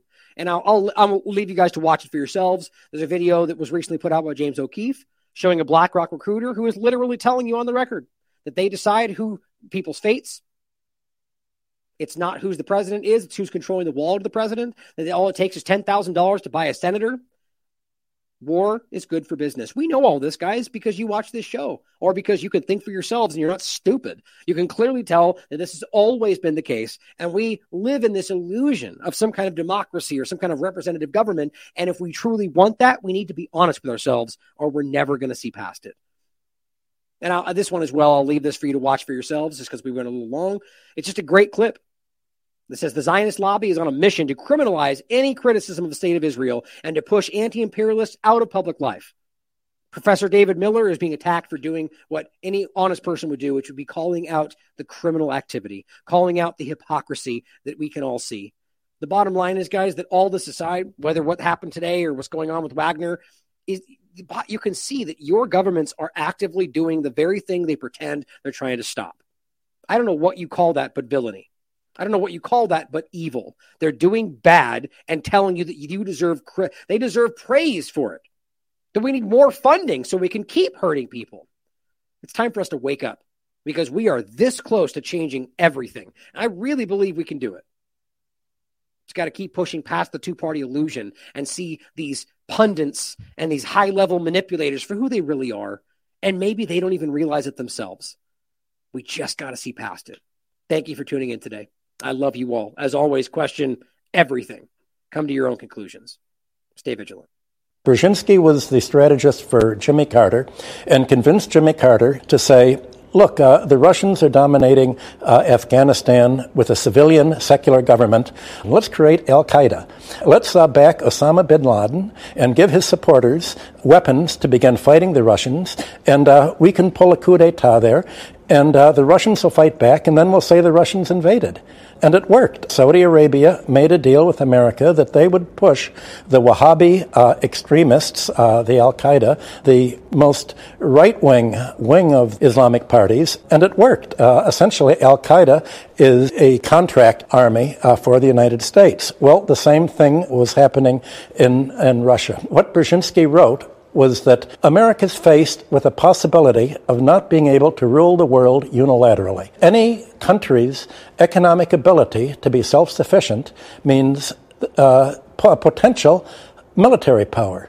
And in order to prevent any country from threatening America militarily, you have to prevent it from developing economically. The American nightmare, Brzezinski wrote, was that Russia would get together with Germany and with Western Europe, creating Russian raw materials, German industry, and somehow, finally, Russia would become westernized. America, under Brzezinski's strategy, said this would be a disaster because if Russia's westernized, if it becomes democratic, if Europe and Russia are prosperous, then we cannot control them anymore, and they will have no reason to be NATO. We've got to stop Russia, and the place to stop this Russian-European conglomeration is to split it right at the border down Ukraine. Let's do in Ukraine what we did in Afghanistan. Let's back the crazies. Well,